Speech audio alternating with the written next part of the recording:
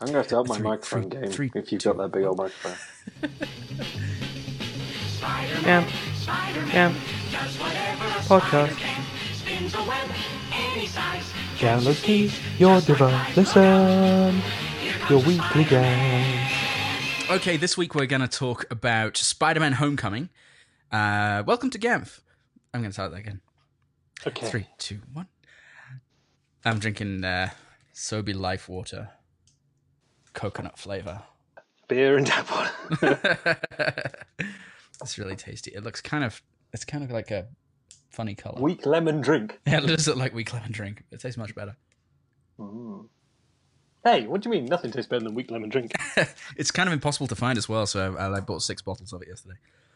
It doesn't seem like they sell it anywhere north of about North Salt Lake, and then one little place in Farmington. So, what about North Salt Lake? Do they sell it in North Salt Lake? No. So, welcome to Genf Chapter. Welcome. 3, 2, 1.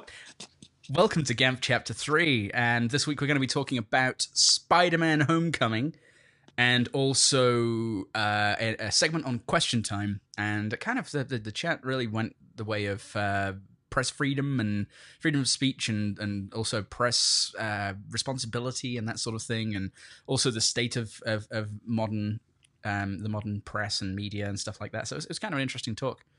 Do you want to tell them what Question Time is? Sure, yeah, thanks for reminding me of that. For those who don't know or might live internationally, Question Time is a fairly regular. I think they're taking a break right now. Actually, the most recent one was their last one, and they're back in September. The idea of it is it's a studio audience that travels around the UK, and then there's a panel of politicians, media types, opinion makers, those sorts of people, on who answer questions from the audience and then debate one another. And it's moderated by Jonathan Dimbleby? David Dimbleby. No, wait. Hang on a minute. No, it is Jonathan. There's the Father, the Son, and then the Holy Ghost. Holy Ghost. It kind of is, because the ones... There was... I just call him Dimbles. Dimbles, it's David, yeah. Isn't it? Yeah, I think it is David, yeah. Then he has his son does some things for ITV, and then his father did it for him. Oh, did he actually host Question Time before he did? Yeah, I think so. Oh, I didn't know that. Or am I thinking of someone else? Hang on a minute. I don't know. I'm checking. But yeah, so the question. Well, I don't need to go into that because that's David Dimbleby. He's 78. Damn. Wow, he's old. Yeah, and his sibling is Jonathan. Who doesn't he do more documentary kind of stuff, or? Yeah, actually, I thought that was his son, but I'm talking about my ass. He's 72, blimey. And I'm assuming the dad's long dead then. Yeah, I think he was around when I was a kid, unless I'm thinking of someone else. Arthur Dimbleby. Arthur? That's not right. I just came up with an old man name. Richard Dimbleby was his father. Richard Dimbleby. Okay, and then his son is Trimble Dimbleby. Richard Dimbleby was an English journalist and broadcaster. I don't think he did present Question Time before him. I think the person who presented was... hang on a minute. No, it wasn't the guy I'm thinking of. I can't remember his name. I'd know his face if I could find his... Oh, if I could type as well. Riveting. This is all going in, by the way. Robin Day was the guy who presented. Robin Day, okay. Was the guy with the big glasses and the bow tie. Yes. Whose face I've seen, but I don't think I've seen a whole episode. So, sorry, because of... Sorry? You said because of... Because of them both hosting Question Time, I thought he was his dad. Oh, okay. Fair enough. Because that's how most TV shows work, isn't it? Is that the dad retires and then the son takes over? No. Yeah, he died in 2000, but I don't know when he last presented Question Time. Here. Yeah, because as long as I've known it, it's been Dimbles. It's like, whenever my mom watches University Challenge, it goes, asking the questions, Jeremy Paxman, and she goes, Bamba Gascoigne, and it's like... Oh, really? Yeah. It's like, I don't think I've only seen a documentary featuring Bamba Gascoigne. I don't actually remember him presenting it. Oh, wow, there was a guy in between the two. Robin Day did it from 79 to 89, so okay. that would be a childhood memory for me. Yeah. Peter Sissons did it from 89 to 93. Really? And David Dimbles has done it since 1994, so he's on his 25th year or thereabouts. No, that's not right, until 23rd year. Wow, still though, I mean, that's a long time hosting the same show. Yeah. He does a pretty good job of not letting them get out of hand, I think, as well. Yeah, I like it when he's angry, though. It's always fun. Yeah. Right. Back to the point. Okay. What are we doing this week? So this week we are talking about Spider-Man Homecoming, which I literally saw this morning.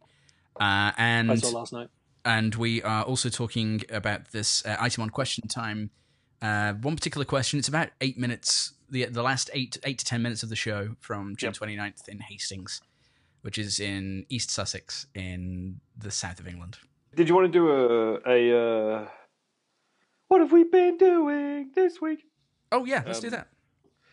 That was in the middle last week because I couldn't find a way to cut it into the start. I quite liked where it was, to be honest with you. After the ads, it did provide a national break. It did provide a natural break. An international break.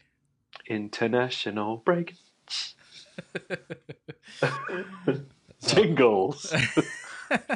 Oh, you're gonna love the awful cheese that I'm producing for a jingle for one episode. Did you just say awful cheese? Awful cheese, yes. It's awful cheese. It has pan flute and like really cheesy bass that you'd imagine a guy playing like this up here, and nice.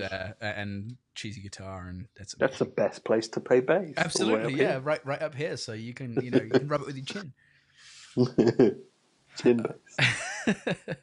So, how was your week, sir?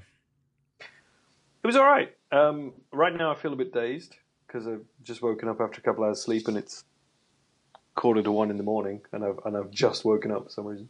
Stupid time difference. Stupid time difference. Well, that was just on me. I just fell asleep earlier on, and now I feel a little bit rattled. So it's going to be an interesting rest of night and tomorrow. But that's fine. What did I do this week? So I had the Hyde Park thing last Saturday, which was Rancid and Green Day and cool. Go-Go Bordello and bands in Hyde Park, which was really cool. Nice.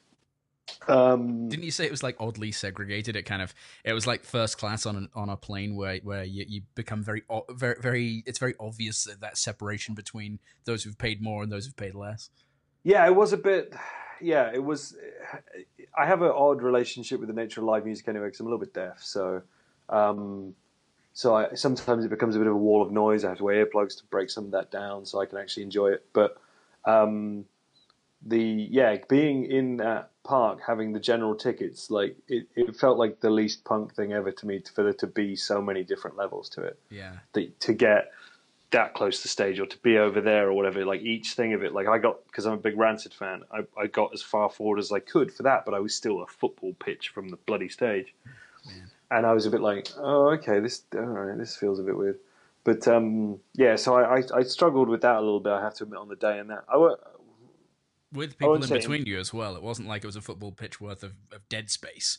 It was there was another, like I forget what they called it, like the garden or something. Yeah. Which you was another ticket. You bought a ticket for the garden, so that gave you environment there. I'm under the impression since the event, actually to the left of that, the other area close to the stage, if you got there early enough, you could get a wristband to get into. Oh, okay. So there was an area, because a guy I worked with and his son, all their pictures were taken in there. And he just said that they got there early enough. But we got there kind of late in the day, like not late in the day, actually. We kind of got there a couple hours into it, just because of one thing and another. And the day before, I had to travel a lot, so that morning took me a while to get going. Plus, I had to get all the way to London for it because I wasn't down there already. Yeah. And so by the time I got there, that area was very much full. All those wristbands are gone, I see. Gotcha. So we never got into that area, which would have been nice just for the one band. But it was kind of strange. Like, I got the impression that a lot of people who were trying to get towards the front, even while Rancid were playing, were mainly trying to stake a claim to a spot for Green Day later on. Oh, so I had these people stood in front of me who weren't even looking towards the stage. Oh, really? It was like they were looking at me most of the time. They were looking backwards. And I don't know whether they were waiting for their friends to arrive to join them in this like quite far forward gap. Yeah. But I don't know. It was kind of strange. Like, and it didn't impact my enjoyment of the music, but it did make me question whether I would race to an event of that size again. That's fair, yeah. Those big events are always kind of a bit of a gamble anyway. I remember going to Ozfest back in 2001, and it was... the reason I went was because System of a Down were playing, and I was a big fan of theirs at the time. And they actually had Foley to... on lead. Yeah, Mick Foley on lead. They had to cut their set short because there was kind of a sudden windstorm, and part of the stage rigging blew down and almost fell on that maniacal guitarist, if you remember System of a Down's videos. Yeah, I do. Yeah, and I think it actually clipped a member of the stage crew as well. So they were like halfway through Toxicity, and they stopped, and no one knew why. Good night, everybody. Yeah, they didn't see what was happening, and then I didn't find out until they didn't even like do an announcement or anything. I had to wait until like the music press came out back then. I wasn't even kind of clued in enough to check out the forums or whatever it would have been. But yeah, there was something in Kerrang or one of those magazines that said, yeah, just System of a Down to cut short their set at Ozfest because someone got hurt essentially. I saw Mushroom Head there too. You ever heard of Mushroom Head? No. Or if I have, they're long forgotten. They were kind of like a proto Slipknot or like a Slipknot ripoff, a slip-off. Okay. But they had clean vocals kind of before Slipknot did the Stone Sour, or the Corey guy did the Stone Sour thing and started actually singing. It was when Slipknot was still very just shouty. So they had they had a shouty guy, but then they had a clean vocal guy, and they would alternate back and forth in their songs, and I quite enjoyed it. It had a heavy sound, but kind of nice vocals that you can sing along with a little bit. So. Right now, just so you know, right now they're listening to a Mushroom Head track beneath us. If I can find okay, one. Yeah. There's one playing right Solitaire now. Unraveling. Pick that one. Pick that one. Okay. Okay. So yeah, but yeah, my week's been pretty good too. Sorry, that was the only thing that you described about your week. Is there anything else of note that you want to add in before I go? Wednesday, so yesterday, I had that conference that I spoke about on episode 1 with the Enigma Machine talk. Oh yeah. And that was really, really interesting. And if you're ever back here, I think we should go up to Bletchley Park. Oh, I'd love to do that. Yeah, that would be great. Just because it was crazy, and I got to see an Enigma machine, and it's really quite fascinating because I didn't know that they were used in banking before the war. So it's actually a branded product. Oh, is that right? It's got a logo on it. Enigma has this cool logo. So I'll send you a picture of that. But yeah, so obviously they got altered and stuff, and Navy had their version, and Air Force had their version and whatever. But yeah, they were just a product that was bought, and randomly. This is very bad telling of this story, but the first one that was in the UK was actually one that was brought over by some sort of banking thing. This was discovered a little way down the line, after Turing and people are working on it, breaking it. But there was one in the UK anyway that had been brought across and deemed not good enough for use in banking here. Oh, really? It was too easy to break? Well, yeah, they decided that there was no use for it. Well, wow. The asterisk to this story is that they then some company here made their own copy of it that essentially was okay. But, maybe they didn't want to pay for the German one. Okay, gotcha. That used a lot of the same bits and pieces, which was called something else that I can't remember. Wow. But that was really cool. We had a talk from a lady from Oxfam that by the end of it I was really interested in, which was about responsible data. Okay. So data gathering, how much a charity takes in, why it takes it in, who it takes it from, and how, in terms of the work they do around the world, how vulnerable those people might be in giving away that information. Huh, interesting. I must have done something someday. Yeah. Well, we recorded Transfibers, but... Oh, we did the Transfibers. I saw Transformers that was on Friday night. Oh, it was on Friday, okay. And you saw IMAX 3D, right? IMAX 3D, which I think I said in the thing. Yeah, that was the only reason I wanted to see it. The only way I wanted to see it, because it was shot with those new IMAX 3D cameras. Oh, really? Okay. And I wanted to see, because that's not a small unit. They're a big old box, those things. So is that a film camera then, or is that digital? No, it's the digital, the 3D digital IMAX camera. I was Gotcha. about to say it's an Alexa 65, but I actually think it's not. Or it's two Alexa 65s. Okay. But I'm not sure it is. I'm not sure it is Interesting. actually. But yeah, it's the first film to use it predominantly, and then I think, pardon me, the 2D one is going to be used on or is being used on Avengers: Infinity War, Okay. and something else that's also in production I can't remember. And then yeah, you'll start seeing them more commonly. But this is the first big thing that will have used them. So that interested me. But no, the rest of the week, I suppose, yeah, I edited episode 2 of this. Okay. I've been at work. Nothing really to report. No. Actually. Okay. Well, it was the 4th of July holiday over here, so went up to the in-laws' place in Idaho and saw some of the relatives from out of town. That was quite nice. My brother-in-law lives in Pennsylvania, though we're kind of hoping that they might move to Vegas because the company that he works for, an engineering company, and the company that he works for is one of the successful bidders on the new Raiders stadium.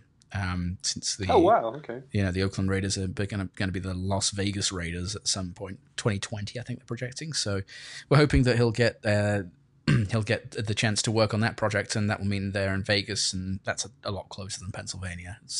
Almost the same time zone, or not the same time zone, but it's a 8-hour drive from here, maybe 12 hours from where his parents are. So it's a lot closer. Get a sweet tickets as well. Yeah, and there's definitely cheap flights between Salt Lake and Vegas, and I don't know about Idaho Falls, but yeah. So that was kind of nice. Oddly, they borrowed a bouncy castle from a friend who bought it. What you spotted must have been more than 20 years ago because of the phone. That the area code on the phone didn't have a 1 after the 0. Well, do you want to say where it was from? Leicestershire, wasn't it? Hinckley. Yeah. So the bounce castle had travelled thousands of miles. Yeah. And based on the format of the phone number, was at least 20 years old. Which, yeah. Oh, it was in tremendous condition for being that old. I guess it's been stored. How did you end up buying a bouncy castle from Leicester? Absolutely, and transporting it. I mean, it's. I tried to think how much it would have cost to ship that thing because it weighed. We had to deflate it. It was already inflated when I got there, but I helped deflate it and roll it up and put it, on a truck and stuff. No, what they would have done is they would have inflated it, attached it to the back of a ship, and it would have been like a balloon. Put helium in it? Or? Yeah, why not? Yeah.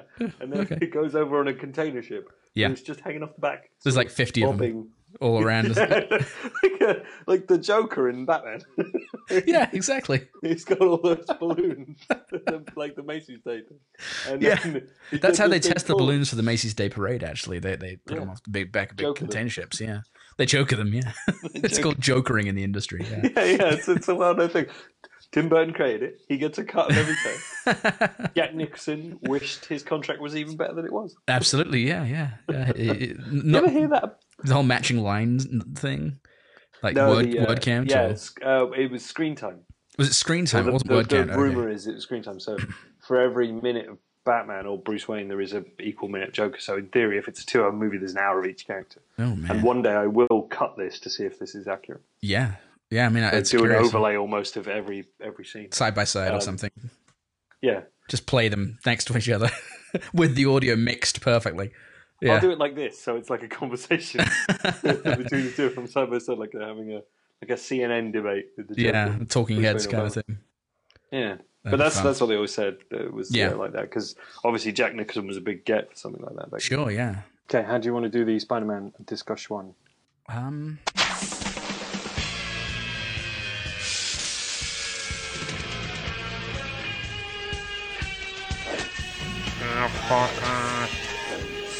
Podcast, radio,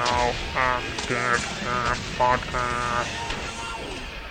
Let's just preface this with opinion. So, how did you like it? I really rather enjoyed it, to be honest with you. I thought the combination of snarky Peter Parker stuff, along with the little guest spots from Favreau, and although he was actually in it quite a lot, and Favreau was in it quite a lot. Yeah, surprisingly so, and Downey Jr. I thought the whole I enjoyed the story. I thought what's his name? Michael Keaton was great as a bad guy. Acting from his chest there, because he's always like, he is. I'm a short guy and I Yeah. act from here. And I love all that stuff. I've loved it Which since reminds me of Beetlejuice. his days back as Batman, because he did like turn his whole upper body when he had to turn his head. But he had It's to, probably because didn't of the he? suit, It was yeah. that molded, Yeah, which exactly, they yeah. addressed in the Dark Knight, didn't they? They did. When they gave him the helmet head thing so he could turn it. Right, exactly, yeah. No, I Batman. thought the look of the movie was great. I don't believe I've seen one of these movies, because that's not Andrew Garfield, is it? No. Tom Holland. Tom Holland, that's who it is. So, is this his second? No, this is his his first Spider-Man titled film. Did you But he see was Civil War? In Civil War, no, I haven't seen Civil War. You didn't see Civil War. Okay, he was introduced in Civil War, and the Snapchat opening, video or whatever he does. That's referencing that, right? When he steals Cap Shield and stuff. Yeah. So he basically there's a little bit in Civil War where it cuts to like there's all these big title cards like Berlin, whatever, and then after a few of those, like the last one when it cuts to a new place and does it just says Queens. Oh, okay. And everyone in the audience goes ooh, because they know who lives in Queens. Yeah. And so it cuts there, and it's like a kid coming home, and you only see him from behind, and he goes into like a little apartment, and someone's talking to Marissa Tomei, who's his Aunt May, and it turns around, it's Tony Stark, and he's like, "Meh, rah, rah, rah, rah." And then he goes to help him in the fight in Berlin, which is like the sort of breakdown of the Avengers thing where they have the two sides fighting against each other. Okay. Over that, you should see it. Actually, I've been meaning to see it, and I just haven't gotten around to it. So, but I think he does a really good job of Spider-Man. He's kind of the most teen Spider-Man that I've seen in He's in definitely a while. the youngest they've had. Yeah. He is only, I think he might be 20 now. Okay, so he's pretty young. But he was sort of 17 or 18 when they cast him. Cool. Okay. No, I think he's playing 15. I think. Yeah, he's playing 15. Yeah, they mentioned that in the film. He corrects Tony Stark when he calls him 14. Aha. But I think he plays it pretty well. It was actually, it kept me engaged for the whole time. There wasn't a bit where I was like, this is boring or anything like that, or come on, get on with it. Who's text me? Yeah, even like the fight sequences and stuff like that are normally the keys for me to kind of be like, spin on, come on. I think they were done well enough that, and they were short enough that it kept me engaged. None of it was too low stakes. Like none of it was too high stakes, and you just like burp, don't care. I liked the fact that he had like relationships with the deli people, and I love Marissa Tomei as Aunt May. I thought that was casting it younger like that was a really fun idea.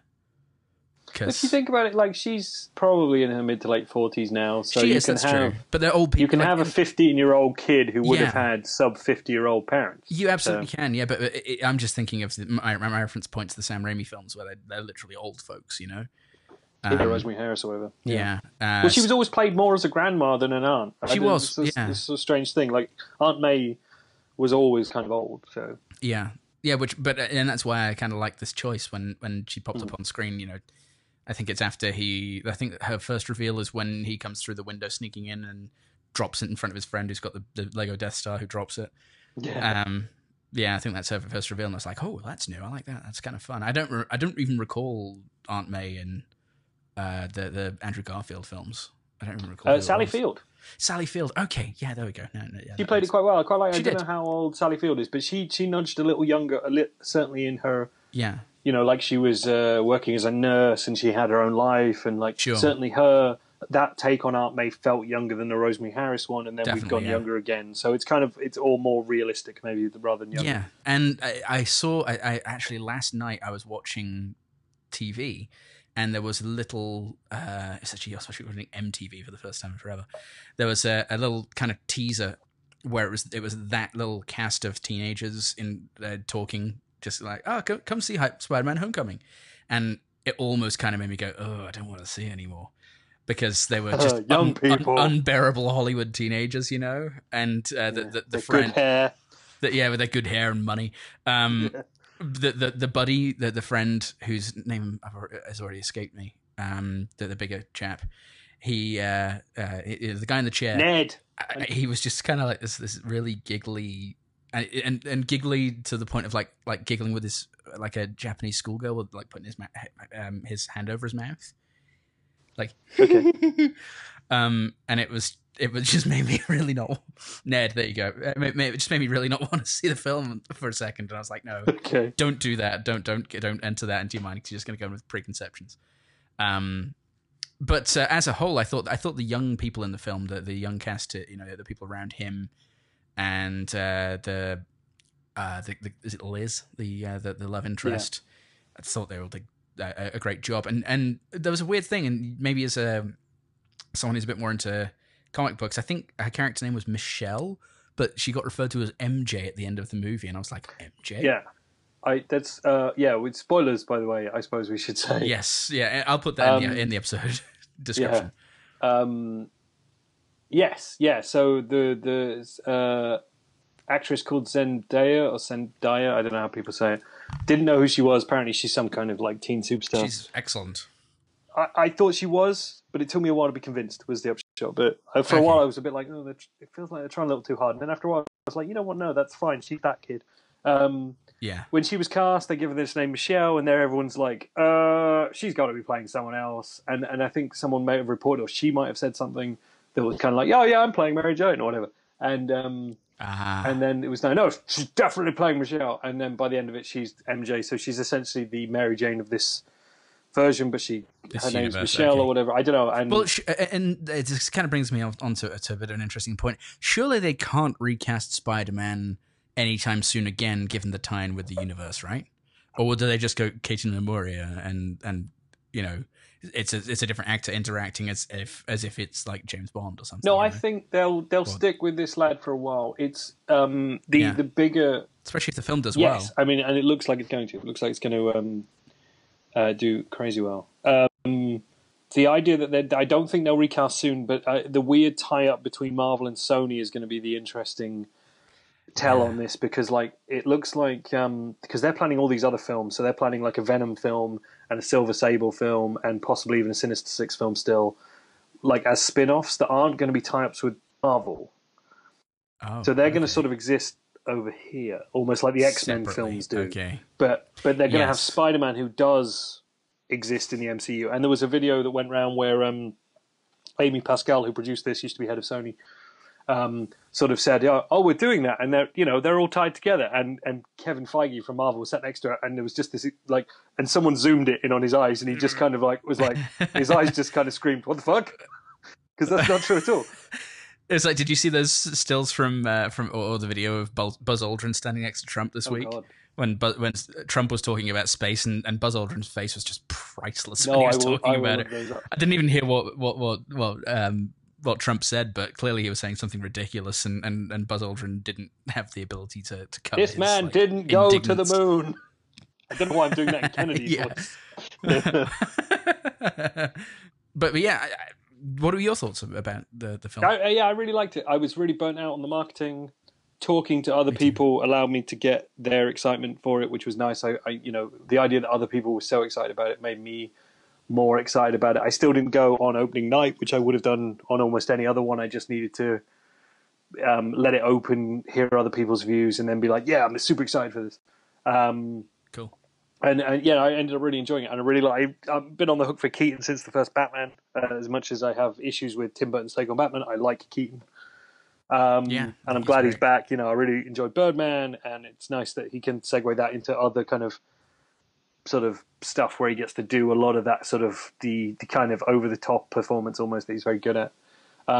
He is excellent at it. He's got kind of a really good crazy face. Oh, he always has that though, like Beetlejuice. Eyes, great. Oh, yeah, good point. Like, there's that one shot where and we'll get to this, but where it's like real close on him, and it's when they're in the car and he goes, "Good old Spider-Man," and it was really close to that him. whole scene was great. The tension in that scene was fabulous. He does that little gruff, like his whole voice sounds like it's been hit in the throat. Spider-Man. Spider-Man. He's just so sinister. Yes, he's loved excellent. him. Loved most of the kids. Were there any performances you didn't like? Like I said, with the MJ, with the Michelle thing, to start with, I was a bit like, all right. And then after a while, it's like, you know what? She's just the art kid. The Yeah. the intelligent, I'm going to read these books kind of Just feminist art kid, kind of- you know? Yeah, exactly. Yeah, That's cool. she reminded me very. Yeah, the character reminded me very much of the April Ludgate character in Parks and Rec. Oh, really? kind of Aubrey the- Plaza? Yeah, Sorry, it took me a second. Yeah, Aubrey Plaza. Yeah, it kind of reminded me of Less that. a little crazy bit. cakes, I would say. Less crazy. That's true. But you know, they came from the same place. Type. I feel like they're kind of slightly dark. Yeah, and, yeah. Like the way she sits in detention, drawing portraits of people being sad, seems like something very much like That's that, fair. something But that I Aubrey Plaza don't would know. do. I feel like the Aubrey Plaza one's more... I don't know, like that was more played for laughs, whereas I never kind of felt the Michelle character was. And after a while, I Oh, kind of really? like that. Like Okay. she was always there reading the books, and it seemed like she was doing most of it for herself. Like where it's like the party scene where they're like, "Well, you're here too," and she's like, "Am I?" Yeah. And then I was like, Yeah. shut down that whole thing. It's just like, okay. And she's, I can't remember what it And was, but she's always reading like one of those like texts, but it's like Yeah. when you're reading Albert Camus or something in high school, and you're searching for a depth that you can't achieve or whatever, you know, like. Yeah, like when they're at the Washington Monument and she's reading a book and she's like, I can't get excited about something that's built by slaves, and the teacher turns to one of the security guards and he just kind of goes, Yeah, he's like, it probably wasn't his built by hand. slaves, and the security guard's like, look. Yeah, Martin Starr was great as the teacher as well. I'm glad he's graduated He was for those good, kind yeah. of parts. yeah. I thought he was. I don't want to lose a kid on a field trip. Not again. again. um, Yeah, that was definitely amusing. But yeah, no, there was performances I didn't like. The sub Tom Hardy guy, who's the first shocker.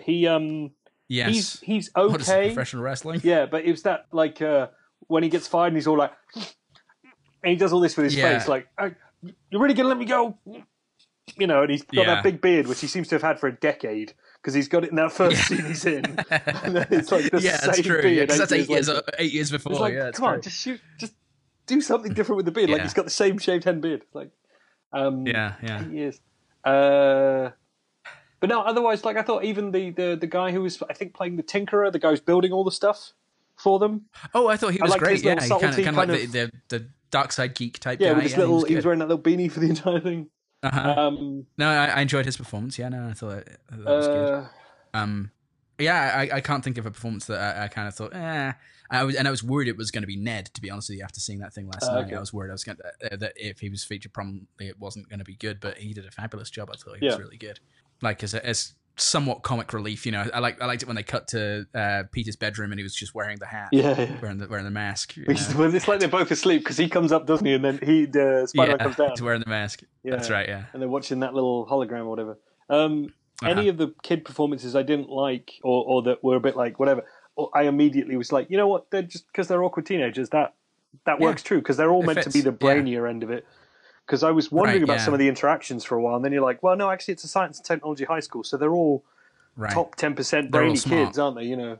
So I liked. like the Flash kid. I was worried that he was going to be when he was first introduced to call him Penis Parker. Yeah. You know? I thought you might be annoying, but he wasn't. I thought he did a good job in the role. That was a very good take on that character of not doing it as just a giant like lunkhead jock as well. Like he's clearly still intelligent too, but he's the bully intelligent kid. It's like the rich kid bully kind of, but not quite as intelligent, but still definitely on the spectrum. Yeah. of intelligence. On the spectrum. Spider-Man spectrum. I think the girl playing Liz, I think she's probably a star in the making. I would guess she's probably going to be headlining things one day. I'm trying to think. I've forgotten it. Oh, I tell you who I really liked in it was Donald Glover. Oh yeah, he was Yeah, great. with his kind of I like loved it. When playing it with his one eye a little slightly bit wonky. closed. Yeah, I thought that was good. And when he has his one hand attached to the trunk of You his got car. to fix this. I got ice cream in there. Yeah, that was fun stuff. I enjoyed that whole thing, and I was kind of surprised to see him in such a small role. I suppose. I mean, it was a good role, but he wasn't in it much. No, he's there is a comic book link there that I will tell you when we get to it in the next segment. Okay. But yeah, there was a throwaway line that links him quite big into the universe. So it's more about a nod character for later more than anything potentially. Plus, there was that whole thing like at one point he wanted the part of Spider-Man. And campaigned for it, and there was a picture of like him and Garfield at parties together and stuff, and Yeah, and now he's I vaguely remember a little that, yeah. older, and wouldn't be the pick to play a teenage one, but yeah. No. So it was nice that he got a part in it because that's something certain fans in the internet and whatnot wanted for quite a while. And I was surprised by how sedate he played it, considering in Community and things he's a little bit of a louder guy. Yeah, that's true. Yeah, he did play it kind of relaxed. Yeah, and I really like that. I mean, I got the impression he was maybe playing it as a bit of a drug addict, but yeah, I a bit of a stoner, maybe. but I did like his one like slightly closed eye all the time. I got ice cream. Yeah, in that gotta was fix good. this. And his car had like the back windscreen out. Yeah, it was just like plastic just a or something. bin It was bag. like garbage bags. Yeah, It's just like wow, that was it's good. like, dirty little scrungy area of New York. So Yeah, definitely. Yeah, I thought he was definitely fun in it. I also liked just looking it up actually. Hannibal Buress, who played the coach, who showed up everywhere, kept playing the cap videos. That was fun. and he was kind of asleep in like detention and things, and yeah, he was great. Whatever, because he was in Baywatch as well. Oh, was he? Okay, I never saw that. It's fun. It'll be fine on Amazon Prime. Okay, good. Yeah, or Netflix. Whoever's going to sponsor us. Yeah. Do we want to get into the questions or not questions? The predictions. The predictions. So I drop in the audio here of me saying I can predict it. I think so. So yeah. This is me. Here's what Mark said 3 weeks ago. 3 weeks ago, in the first episode of Gamph. Time tunnel. I feel like I could. I mean, maybe we'll do this as an episode, but like I could give you the through line for most of that film, step by step, based on the trailers. Yeah, the trailers put it out of order, but I think I know what order that story goes and how that story goes and what the redemptive arc is, like what the narrative of that film is going to be. Time tunnel. So let's see how your predictions held up. Shall we? Can you just tell them when I sent this email to prove that I? Yes, the email was sent on July the 5th, 3 days ago. At 12:48 p.m. The notepad I worked this out on looked like a page of madness as I wrote down everything I could remember and then tried to interconnect it while I was at that conference, not listening to one of the speakers. But anyway, yeah. Do you want to read a little bit to that and see how you think I did? All right. So the very first line after the introduction is: "Opening is the Snapchat/internet video style behind the scenes of Civil War stuff, all excitement and I'm Spider-Man and shit."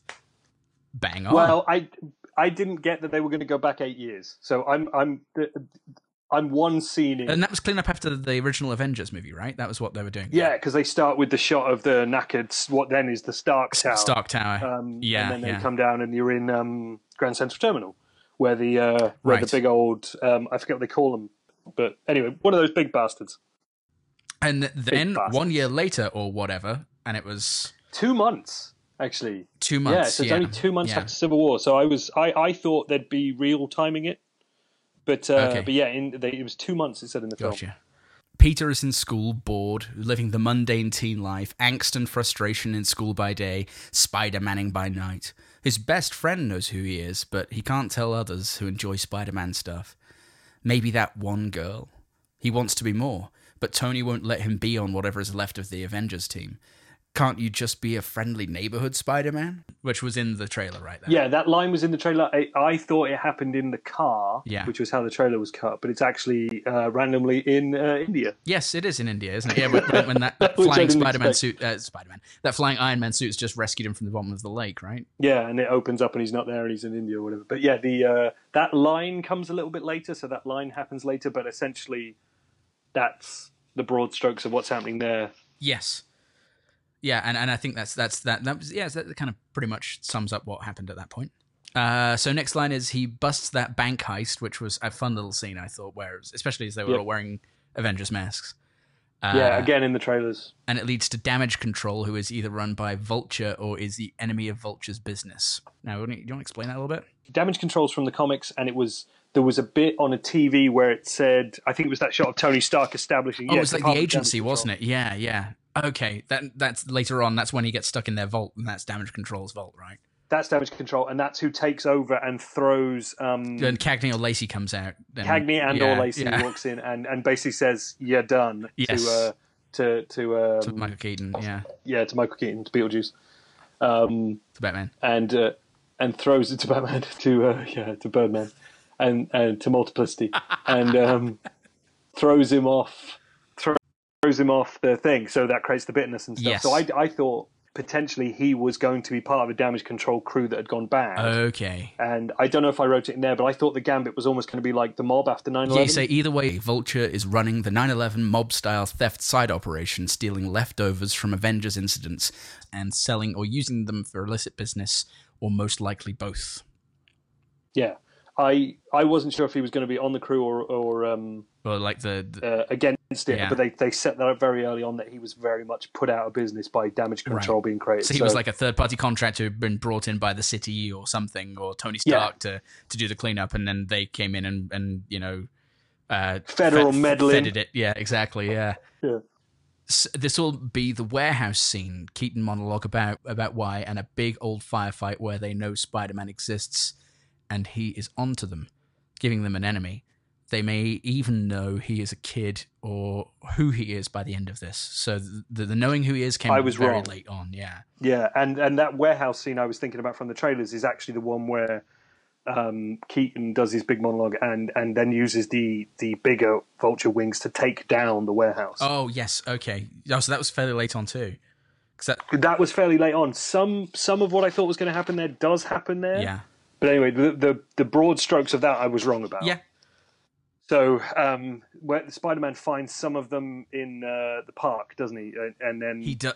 where they're essentially shooting cars and trying to sell it to Donald Glover. Yes. Yeah. That's there. That's because he's changing into the Spider-Man suit to go and crash the party to show that he knows Peter Parker, and he sees the blue fire in the distance. Yes. Yeah. Yeah. The party wasn't in the Trailer, no. So I couldn't. Well, there might have been a shot of like Liz or something from the party in the trailers. But yeah, so the party wasn't in there, so I didn't know the party, but that falls into the angst and the school kid stuff. And and then so instead of it being a warehouse scene, it was the blue light in the distance, and he busts Woodbine and Discount Tom Hardy showing off guns to Donald Glover. Yeah. School goes to Washington, and the bad guys follow to take out Spidey. It's the other way around, actually. It was the other way around. I was surprised by that. Yeah, I thought they'd be chasing him from the warehouse thing, but I was wrong about the warehouse. So he actually goes following them. He wasn't because he was only just a blip on the outside edges of their radar at that point. Really, he really hadn't kind of earned their ire until he gets to DC and goes to kind of thwart the Maryland the truck heist. Big Washington fight ensues. I suppose the biggest thing that happened in Washington was it wasn't a fight. I thought it was the monument. No, thing. it was just an action scene based off the old exploding Chloe Chitauri orb thing. Yeah. So that didn't actually the beats of it played how I thought, but there wasn't an antagonist. It was essentially just a scene of peril, essentially. Right. But the outcome was still the same. Yeah, which the next line is, this will likely cause the beginning of the, quote, "but my friends are in trouble, life's too short" type shit, and make Peter question why he's doing this. He'll also ask out the girl somewhere in this sequence because he now has the balls.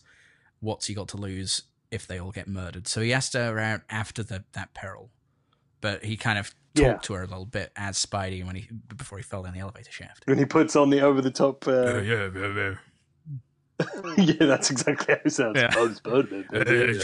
Spider-Man. Yeah, because he doesn't want to be recognized. Yeah. But no, I mean, it still happened pretty much in the way I expected to. Thematically, they're back in school by the time he asks her out. Yeah. Which I thought was really cute. I thought it was a really nice little cute scene. Yeah, I thought so too. I thought that was a pretty good scene, just when they're crossing paths in the hall, and he has the massive hall pass. I love that touch. Like old school wooden, that was excellent. Clipboard thing or whatever. Yeah. Okay, so next, whoever attacked them in Washington is key to kicking off the ferry action next. So Staten Island ferry stuff, but not sure how that will be. Assumed it'd be one of the henchmen giving Woodbine or Glover something to do. Probably Glover, based on what Jay has said about the cast list. Jay's our friend. Yeah, Jay was going to be on this with us. Yeah. He was he was going to be our guest on this, and he works for IMDb, and he had, weirdly, they released the official cast list for this very early. Oh, really? So there were a lot of spoilers in that cast list, and they don't usually reveal those until after the films come out. So they had data to update on IMDb, and so you knew who certain people were, and this is where we knew for sure who Donald Glover was playing. and Donald Glover is the character he's playing, and is the line where he says, "I got a nephew who lives around here." The nephew is Miles Morales, who is Ultimate Spider-Man. Oh, okay. So the chances of him being your tweener kind of bad guy, who's ultimately quite good underneath, or has a bit more of a moral compass, is very high because of that, knowing he was that character. So I thought he was just going to be one of the henchmen, not someone who was outside of the group. Outside of Vulture's mob, just because of the way he appeared in the scenes. But he was key to how it kicked off the ferry sequence. So I didn't know the specifics, which is a good thing because I would have been so sick of it by that point if I did. But it did end up working out pretty much how I expected. Good. I think. I think I'm right. No, I'm annoyed by how much of this I was right about. And I was confused by sorry, just when you mentioned Vulture, it kind of reminded me of something. I was confused by the name of Michael Keaton's character because I thought Toombs sounds kind of a cool bad guy name. Isn't that like the creepy guy from one of the X-Files films? It was Eugene Toombs, the big stretchy guy. Yeah. Could do this. That's it. But yeah, Vulture, I suppose, is his actual bad guy name. His Green Goblin name. Yeah. Okay. But I think he has always been in the comics was Toombs as well. Okay. So that's just a name from the 60s. Fair enough. A ferry action scene plays out as in trailer and is likely the big reveal of the Vulture unless it happened in the warehouse fight. It happens in the first couple of minutes. It does. I was blown away that they really just showed him. Lead up and then he has giant wings. They would literally he's got giant wings. Well, especially how he came out of the van like that in the ferry. It really that could have been a great reveal. Just where the wings tear through the side of the van. That could have been a fabulous reveal. So I don't know whether they bottled it on that or whether no, I think because there's so many bits where you see him before then, and by that point he's already tried to drown. Spider-Man, that's true. When he picks him up after the van chase, and he's all tangled in so his they parachute. very much just led with that. They didn't want to hide him at all. He was front and center from the beginning. The only bit I was not the only bit I was wrong about there, but the bit that didn't play out like the trailer was that it was Spider-Man's fault.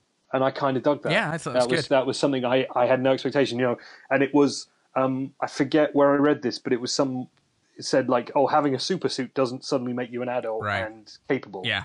And I kind of liked that. And there were so many little bits of that throughout it where Peter was still a kid and he was trying to kid it on certain things, so he doesn't know how to stop the gun, so he just sort of fucking piles on tons of webs, hold it in place.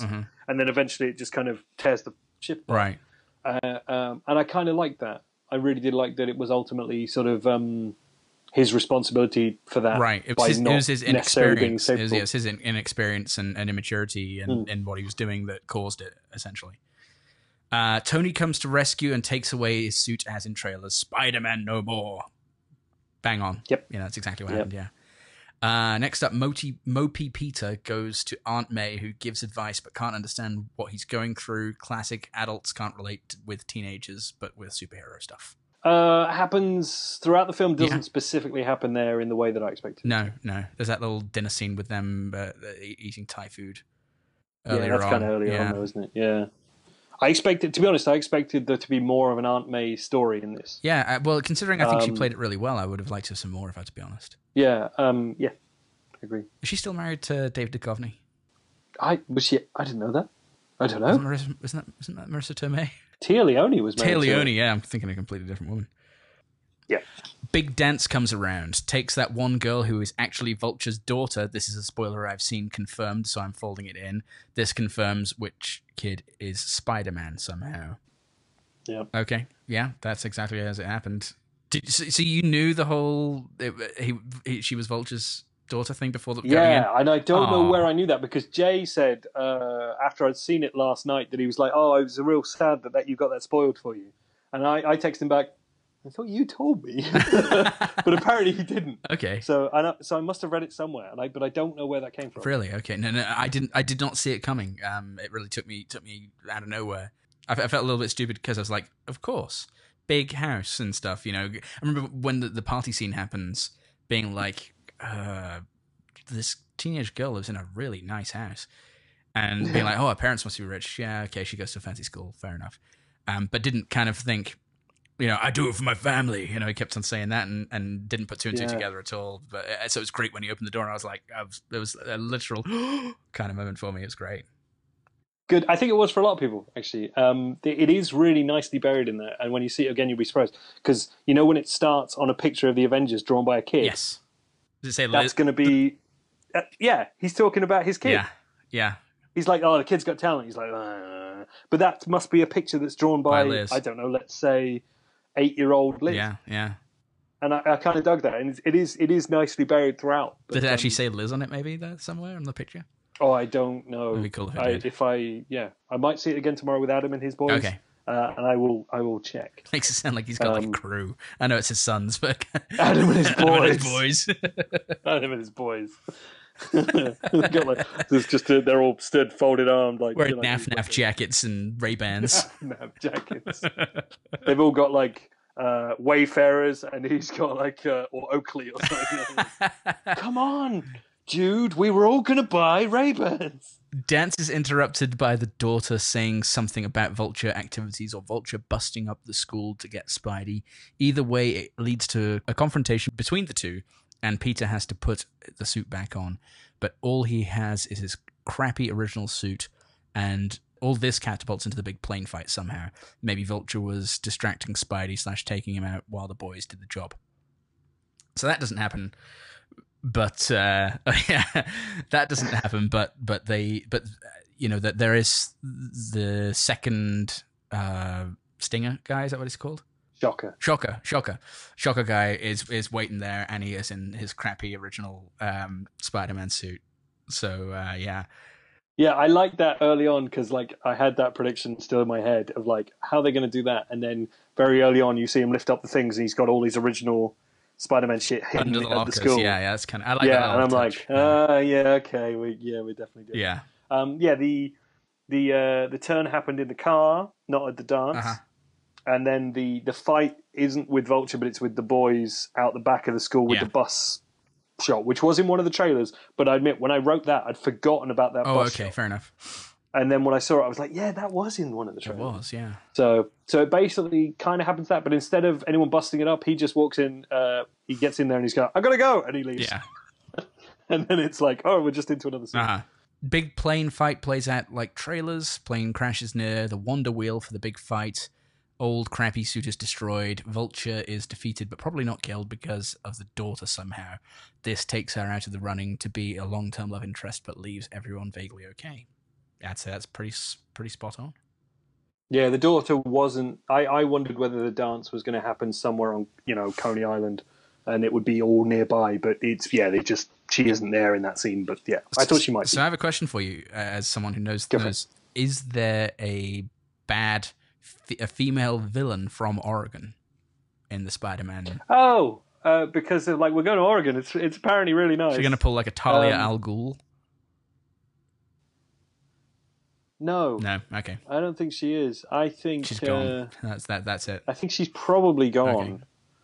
Is the sad truth of it, which is a shame because there's quite a lot more. I think she'd be great as a villain. Potential to have there, but no, I don't think there is any form of. I don't think there is any link there actually. There's not like to be had. Yeah, a Poison Ivy style Pine Needle based villain from Oregon, or like a hipster from Portland girl or something. No, I don't think so.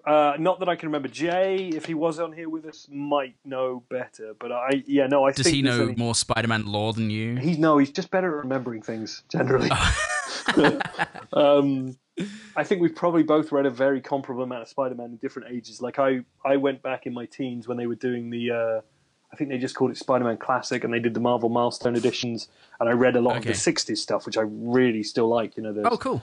Steve Ditko, Stan Lee run, and then who took over from Ditko? I've forgotten that now. I don't know why I want to say this, but Brian De Palma. Brian De Palma, yeah. When Brian De Palma did his run on Spider-Man, it was sexy as fuck. But but he would have been reading what was current in the 90s, and I was reading most of the old stuff. Okay. So he was like Todd McFarlane, like he was big on that Todd McFarlane era. And I was reading a lot of the older stuff back then.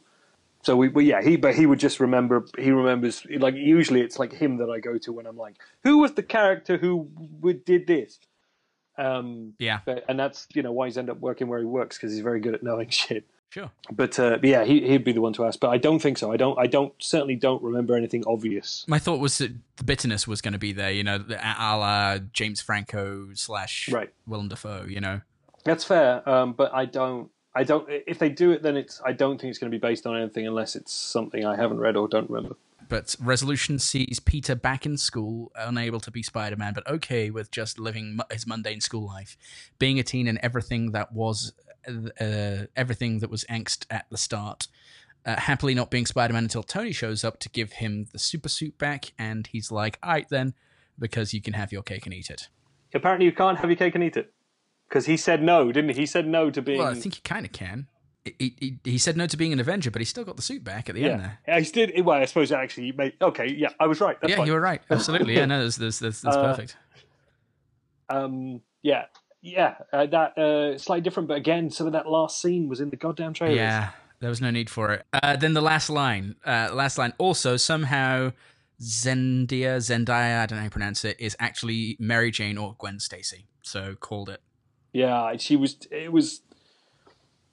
There was. I didn't know whether it was going to be easy as Michelle.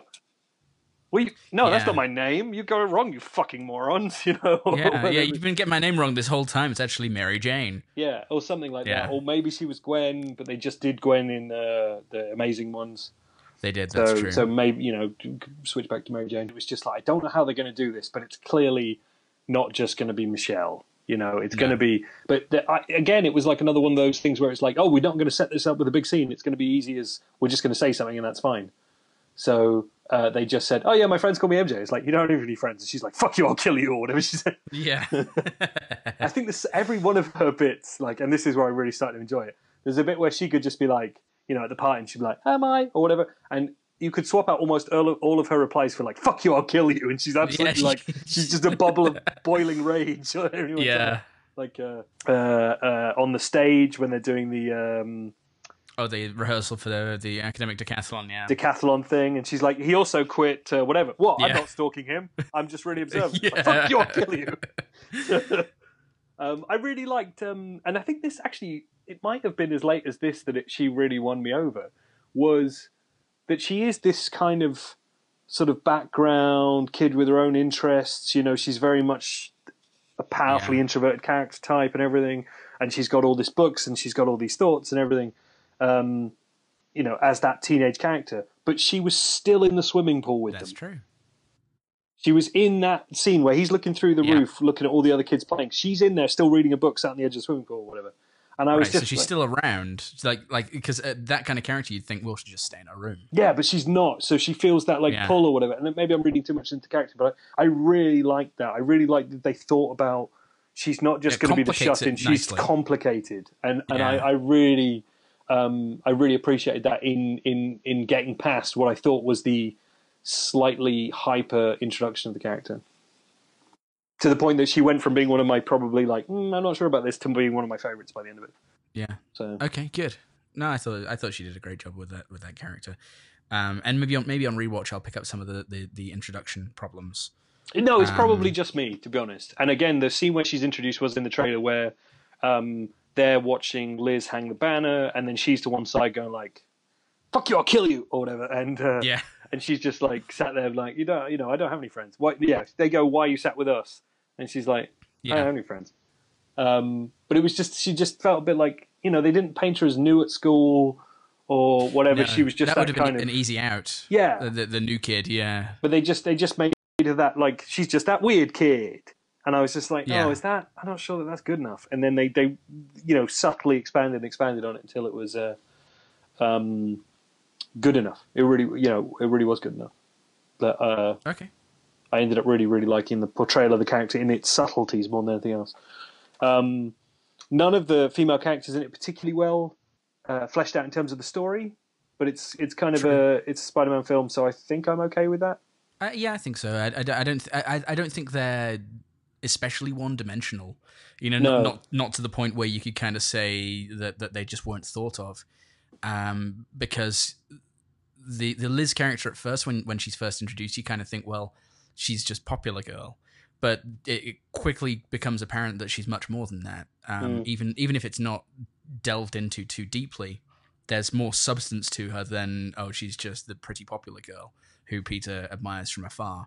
And the same is true with the MJ character, and I suppose Aunt May as well. I don't think there's any characters there, unless I'm forgetting any.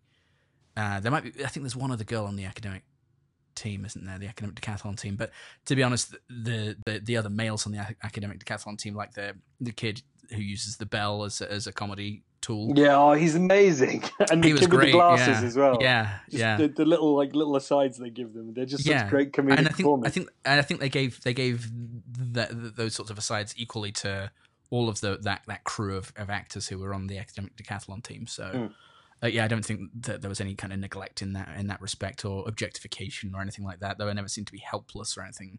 No, the only thing they did like that was where he rescues Liz on her own with the webs in the elevator and stuff. But it was kind of like But Flash storms ahead with the trophy and stuff, so it's not like she's paralyzed or anything. Yeah, I like the way they did that. They made him a dick in that scene. Yeah. So it's not like she's paralyzed by fear or needs to be rescued.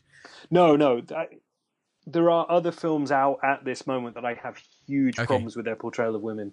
And maybe this has issues too. Like, it very much doesn't, it won't pass that like Bechdel test thing, because your female characters for the most part are either isolated or interacting with males. But then the more I thought about that, it's just like, well, that's kind of like high school, isn't it? Because like the boys are always like talking about the girls, and the girls are always talking about the boys. That's just kind of how high school kind of was, isn't it? Yeah, it's true. Well, I mean, I went to a boys' school, so I don't know, but the boys are talking about the boys. Boys are talking about the boys, yeah. And everyone wants to bang that music teacher or whatever. Mr. Farrow. Yes, Mr. Farrow.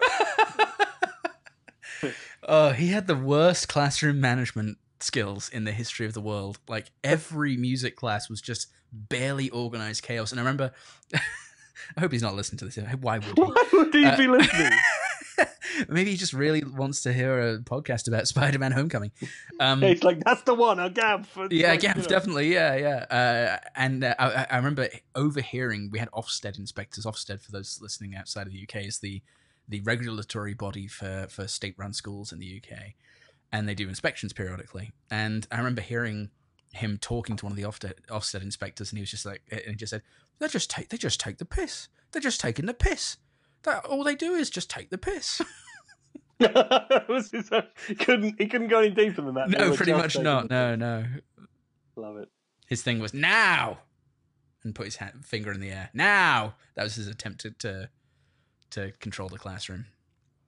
He was about 5'2" and played the saxophone. And everyone wanted to bang him. For some reason. But okay, so yeah, on my predictions, I think you did pretty well.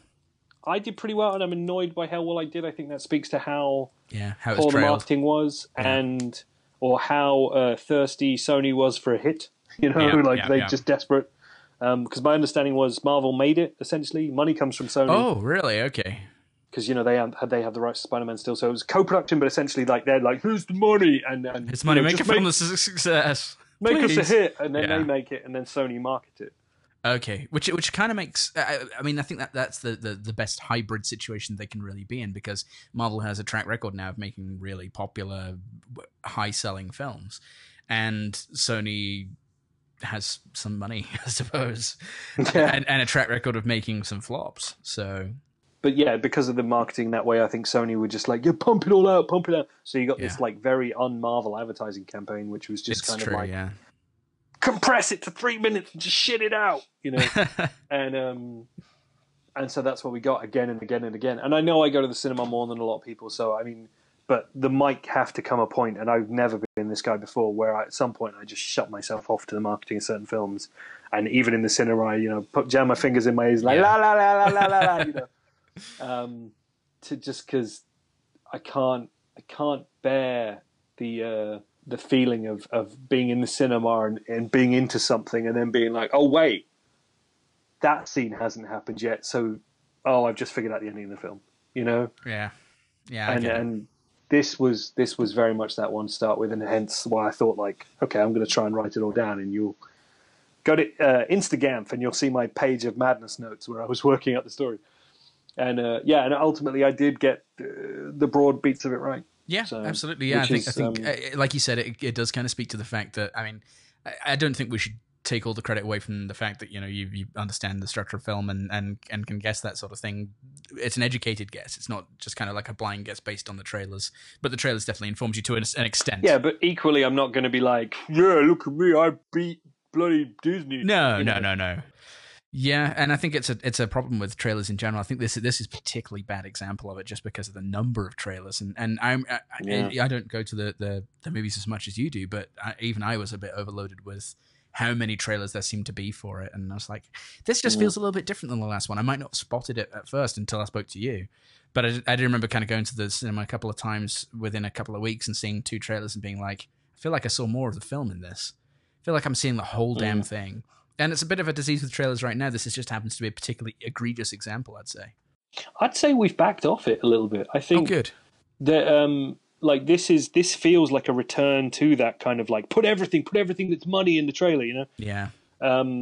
Like I feel like marketing campaigns, certainly with the Marvel ones, have got quite subtle in how they, you know, they'll drop in basically bits from the first 20 minutes and then flashes of other things, you know? Yeah. You know, or a lot of the trailer will essentially be a compacted version of one scene just to get you excited, you know, and then it'll be like, and all this other cool shit, too fast. And then it doesn't show you how the flow of an entire action scene or several action scenes will go. Sure, yeah. Maybe it'll give you character and create want, and then move on. Yeah, maybe my perception of that's a little bit outdated then. I could just have not been paying attention to them kind of remedying that a little bit. But yeah, so I liked it. I'd be happy to see another one. I'm happy to follow this Spider-Man for quite a while, actually. Yeah. In terms of you saying you didn't know, like, how did you feel about the lack of origin for this version of Spider-Man? Just out of interest. I was fine with it. I think we all. Well, maybe that's a bad statement, but at this point, I know Spider-Man well enough, and I think most of the audience is well versed enough in knowing where Spider-Man came from that they didn't need to do another origin story. It didn't need to show the spider biting or anything like that. And they did mention it a little bit, like when Ned finds out and they're walking down the street, and he's kind of telling it to him. Yeah, and do you lay eggs? That was kind of funny. But I don't think they needed. Don't think they needed to do it at this point. I think it would have added 20 minutes to the film that didn't need to be there. So I thought it was a fairly brave decision to just kind of jump into Spidey. And obviously I hadn't seen the crappy suit that he made, which I really liked. I thought that looked fabulous. And I thought it was inferable enough, you know. There was enough implication in there that we didn't need 10, 15 minutes of it on screen. I thought, when I said I thought they were going to have a bit more for Marissa Tomei to do, I thought they were going to introduce at least the idea of an Uncle Ben. Oh, okay, yeah. Yeah, because that's just kind of the thing she's been through. That's about as much as they say about it, isn't it? I don't think they even say that much, do they? There was that, yeah. They did say something about, like, oh, you know, the things she's been through. You know, there was a moment where Peter says something like that, and it's kind of making reference to it a little bit, but only if you know that origin. I think if you went in cold, and I should ask my wife actually, because she'd probably be able. We saw the first Amazing Spider-Man together a few years ago when it came out, but I don't know if she cares enough to have retained that and know that the Spider-Man's origin. Oh, we should have had her on as guest. I asked her; she didn't want to do it. Okay, but do you want to come on the show? Not at all. Like, okay. All right, there you go. Unequivocal. Never ask me again. But yeah, it's. I think it would have been interesting, and maybe they'll delve into that a little bit in the next one. Is there a next one scheduled? Slated? Yeah. So I think it's come out since this one opened that there is a plan to do 5. 5. Wow. 5 times. 5 times, which is actually Ferris Bueller. We'll come back to that. Put a pin in Ferris Bueller. Just okay, yeah, definitely. yeah, so there's Spider-Man will next appear in Avengers: Infinity War, Okay. and then so the Marvel slate as it stands right now, you get Ragnarok, then you get Black Panther, then you get. Oh, that was the other trailer. Oh, you got Black Panther trailer? Yeah, it looks Nice. fantastic. I don't know anything about Black Panther. I know nothing about Black Panther at all. You need to see Civil War because again, he's introduced in Civil War. Okay. Oh The man, broad strokes of it. I was anyway. pumped for that. I loved the whole idea of this hidden country and stuff, and yeah, it was cool. Okay, It's sorry. going to be so badass. I've only seen the trailer on YouTube and shit. Oh, okay, yeah. But I really want to see that projected because it looks such a rich universe. It does. Or rich, not universe, because we're already in a rich universe, like a. Solar system, No, it's got to be smaller than that, hasn't it? It's like planet, country, a narrative landscape. narrative landscape. There you go. It looks like such a rich narrative landscape. It really does. I'm really bought into that. And again, it looks different. Whereas I was getting a bit, down on the concretey looking Marvel ones, like your Captain America ones mainly. Yeah. Like again, that looks so different and so vibrant and so like, look, we've got like 30 different art teams all coming up with different stuff. Yeah, it's nice. And Good use of Cap yeah. in this film, by the way. I thought it was fun. yeah, did you like that? Just in the PSAs. Yeah. I think he's a war criminal at this point, but whatever. Yeah, I like that they bothered to throw that in because they did. It was a bit weirdly unaddressed. Like you haven't seen Civil War, but there's certain events of Civil War that I would expect even 2 months later Tony to not be that flippant about. Okay. Yeah, Not even that actually, because he's still got the black eye. So in that bit, true, yeah. 2 months later, they've just come back from Germany, and when you see what happens in Germany, it's kind of like I don't think he'd be this laughy jokey yet. Okay. He'd still be feeling the hangover of the series of events that had just gone down. Yeah, especially one specific event, but I'm not going to spoil it. But yeah, when you see that, I'd be interested to see if you think that characterization is true, unless it's more into his character type, where it's kind of like, I'm going to hide it behind humor, Yeah, no, watch Civil War. Let me know what you think. In fact, maybe we'll do another 5-minute add-on to this once you've seen Civil War. Yeah. Or next week. We'll do it next week. Yeah. The first Avengers Infinity War film, and then you've got Captain Marvel, and then you've got another Avengers film. You've got 2 within a year, which is 2018, 2019. Wow. And then immediately after that, in I think early 2020, is when Homecoming 2, Spider-Man 2, whatever you want to call it, whatever they're going to call it, that's when the next Spider-Man happens. And I think that's going to be essentially the kickoff to the post... I suppose we're in phase 2 right now? No, Or I think 3? we're in phase 4. Oh, really? Wow. We're in phase 4? Yeah, phase 1 would have led up to Avengers. Phase 2 would have led up to Age of Ultron or Ant-Man, depending on where you want to draw the line. And then this would be phase Ant-Man. 3 right now. I want to draw the line. I want to draw the line under Ant-Man because Paul Rudd's in it. Okay, good old Paul Rudd. I love Paul Rudd. He's amazing. Mr. Farrer doesn't get a look in anymore. Yeah, take that. Apparently, I'm fond of short brunettes. That was another bit that actually kind of in Spider-Man to go back to the topic where Flash is DJing and he's got like his DJ Flash. Like that QVC that awful 3 in the rave morning horn. DJ deck, like with all the. I can imagine it like that. I can imagine that if you played back every episode of the Jersey Shore, that would probably occur once every 20 minutes. That sound. If you speed up all of Jersey Shore, It just sounds like that. it's just like. That's all it is. It's just a very drawn out fake horn. Yep. Ferris Bueller. Oh yes, that was a fabulous little scene. Loved it until they hung a lantern on it. Yeah, until they actually showed a shot of the film. Yeah, and he goes, "Good film," and I was just kind of like, "No, we all got it." We didn't need we that. all get that this is a thing steeped in John. Oh Christ, John Hughes. I was about to say John Waters. I was about to say John Waters, and I was like, it's very much not steeped in John Waters. And then my brain Divines just in the went background blank. somewhere. Yeah, it's just kind of like, come on, not John Waters. I'd love to see that, the John Waters Marvel movie. Is he dead? No, he's still alive. He hitchhiked good. across America recently. Cool. It's kind of weird. I don't know if he made a film of it or whether he just did it for himself. But yeah, we just get like fans to pick him up and drive him places. And he's still an amazing man. So I think they made a documentary about him last year or so. Interesting. But yeah, no, sorry, I threw myself there. But yeah, it was good, and they were doing it, and then they Yeah. landed in front of the kids, and you expect the kids to be like Spider-Man instead, they're they like, just fucking scream, Yeah. because his eyes are going like, Yeah, they are. Like his suit's all messed up. He had those like Christmas lights around him. Yeah. And it just, I don't know, made me laugh. No, it was very fun, but then yeah, the whole good movie thing. Yeah, they didn't need to do that. Yeah, it was a bit too like kind of, do you get it? Yeah, Do yeah. you? And Yeah, I it was a bit like, back yeah, back okay. to Hitchhiker's Guide. It was like the Marvin in the background and in line. Yeah, Every damn shot, you know. just to make sure you got it. Right. And that was indicative of a very small problem I had with the film, that it's very nostalgic, and I'm not a big fan of nostalgia. It played it damn near perfectly, but would occasionally go just that nudge too far. Like if the Andrew Garfield ones were your kind of 2000s hipster skate Spider-Man, yeah.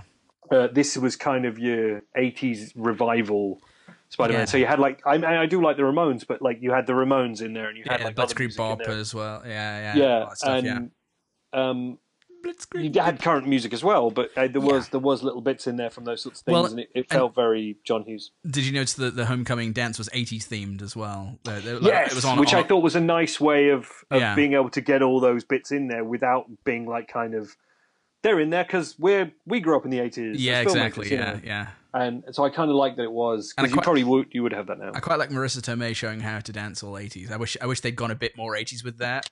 Yeah. Like, you know, it was like kind of swingy arm type new romantic dancing. Yeah. But I would have liked to have seen a little bit more of that. Actually, it was kind of fun.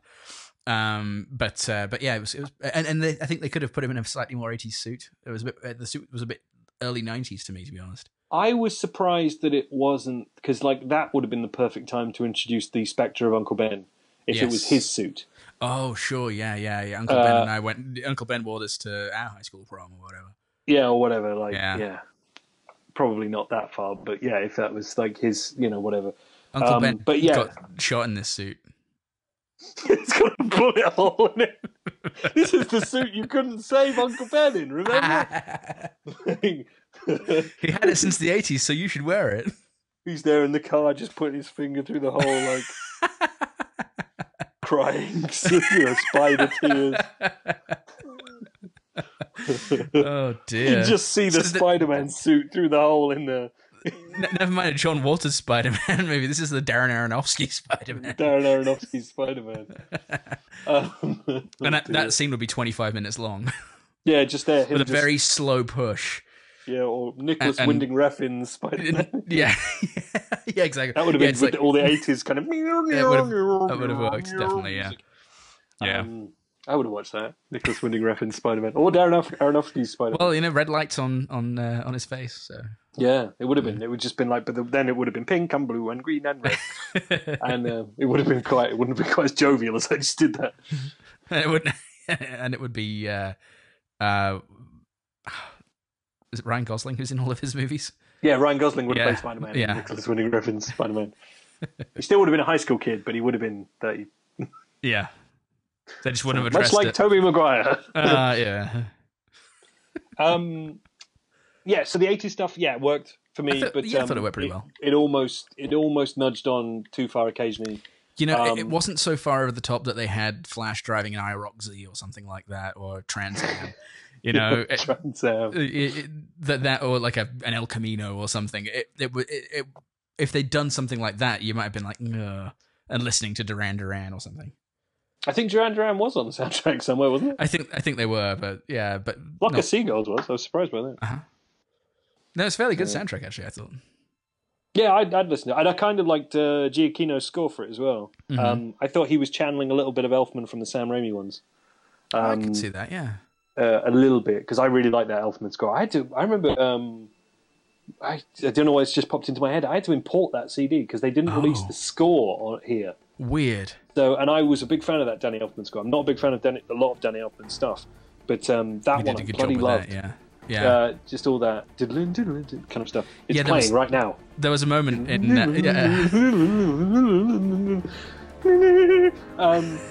There was a moment when I think it was when he was on the Staten Island ferry, actually, or the plane. He was grabbing onto some moving vehicle, where it kind of like there was a glissando trumpets, and it kind of it made me think of Adam West Batman, of that, you know, that little spinny transition scene with the spin logo and stuff. And I like that they did the over the Marvel logo, and I think this was released on YouTube, but I didn't watch it because I was already burnt out on marketing. But the an orchestral version of the cartoon Spider-Man theme. They did. Yeah, They did. Yeah. Absolutely. Yeah, which I kind of thought was really nice. Actually, I thought that they was cool just sort too, of yeah. dropped that in over the logo. Yeah. Well, it's a nice way to have all the Marvel stuff there without the like the MCU stings or whatever they use to up front of all the Marvel Cinematic Universe and Marvel Studios. Oh no, stuff. that is the new Marvel logo actually. That was the one but I that mean was the sound introduced on Civil War. Oh yeah, sorry, right. Rather than having the sound that they would use to generally accompany that logo, they used something Spider-Man specific, so it kind of distinguishes. Yes, true. So you have the logo, but you don't have the. I think it's been Brian Tyler who's done the music for that before. The dun, dun, dun, yeah, kind of yeah. Weird as well. I don't think he said Spider-Man at all at the start, did it? I think it literally came up Marvel. I think you're right. And then, so you had the pre-credits cold open of the TV show kind of thing. Yeah. Then you had Business is Good or whatever, and then Marvel logo, and then I think it didn't ever say Spider-Man Homecoming until the end credits. I think you might be right. What did you make of the Vulture's redemption bit with Mac McGargan in prison? When he refuses to divulge Peter's identity? Well, he doesn't refuse to divulge it, does he? He says he doesn't know. Says he doesn't know. That's true. Yeah. Which I thought was nice. It was kind of like he saved, because there was a couple of little bits from that, like there's a couple of tiny little Keaton motions. Yeah. Throughout the film where he's kind of like, oh, and Spider-Man showed up on the field trip and whatever, and he's just kind of like struggling with it, you know, like he has that little like facial expression where it's kind of like, oh, well, does that mean like Spider-Man saved my daughter, but I've also got to kind of no, it's more that I think it's more the struggle of trying to square away the fact that he kind of needs Spider-Man to die, but Spider-Man also saved his daughter. Right. Yeah. It's not yet putting together that it's good old Spider-Man. Right, and it's more that moral quandary. Yeah, it is. And to your question about the redemption, is it a redemption? Is he truly kind of thankful for Spider-Man saving his life, even though he's put him in jail? Or is he thinking, well, my family, I can't protect my family no matter how far away they are, if I'm from in here, and they might figure out from social media posts that Peter Parker went to the prom with my daughter and get to the daughter to get to Peter, so that means my daughter's in trouble. So it's actually self-driven. Oh shit! Okay, yeah, didn't think of that. That's an interesting take on it. Like, okay, he's not necessarily accepting that Peter is underneath it all kind of good because he saved both him and his daughter. He's still trying to protect his family, which is a running truth throughout the film for him. Oh, I kind of like that, which means ultimately, like, if he does get out, he still could go after Spider-Man. He could, absolutely, yeah. Oh, I like that a lot. Actually, nice reasoning. Love it. Okay, good. Yeah. That was kind of my thought, was because he was very duplicitous throughout the whole film. So I think, well, why is that suddenly going to stop when he's in jail? Yeah, I took it as more redemptive, but I like your take on it more. Man, it comes to something when I'm the one who's cynical about positive character traits. We've swapped spaces. We've swapped spots. Well, we'll see. I suppose we'll see. Definitely. We'll see. We'll see how if they goes on. Who they choose to use as villains for the next one, and whether they essentially just put him to one side now and go down one of the other alleys. But okay, yeah. So that was Spider-Man: Homecoming. I think we're both very positive from my perspective, and I think the same for you. I was hoping you'd jump in there. Okay. So 3, 2, 1.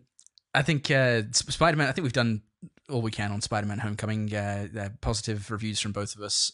Really enjoyed it. Looking forward to seeing more involvement from this Spider-Man in the MCU. And it's in the game. It's MCU. It's in the game. But yeah, so next up we're going to be talking about the question time segment that we both watched, and hopefully you'll enjoy it. International break. That's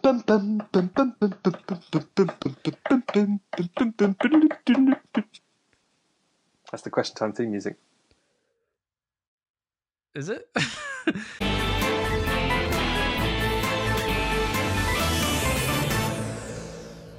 Unless I'm being very lazy, you've probably just heard that music. So the question that we decided to discuss was the very last question of the show, and I'm probably going to completely botch exactly the wording of it, but the essential point was how relevant is the mainstream media these days, right?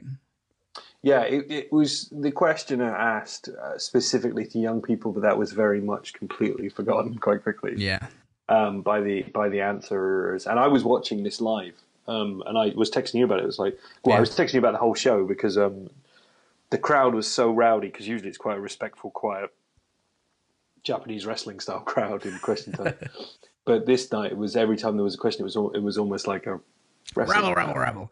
Yeah, it was like, Yeah. and everyone was like, and you could hear words, so people would like literally respond to someone. So someone would say, "I don't believe this," just like, "Oh, you should," you know, that kind of stuff. Yeah. And there's probably a link to the video somewhere in these Yes. notes. It's worth checking out. Just little snippets of it. For Yeah, example. even during this segment, there was one rowdy moment where the canary lady, whose name I've disrespectfully forgotten, probably going to prove our point right now, said something about there's no doubt that the predominant view in the press is from from white middle class males or something like that, and it was rabble. They really went. They on hated one, that. like, Yeah.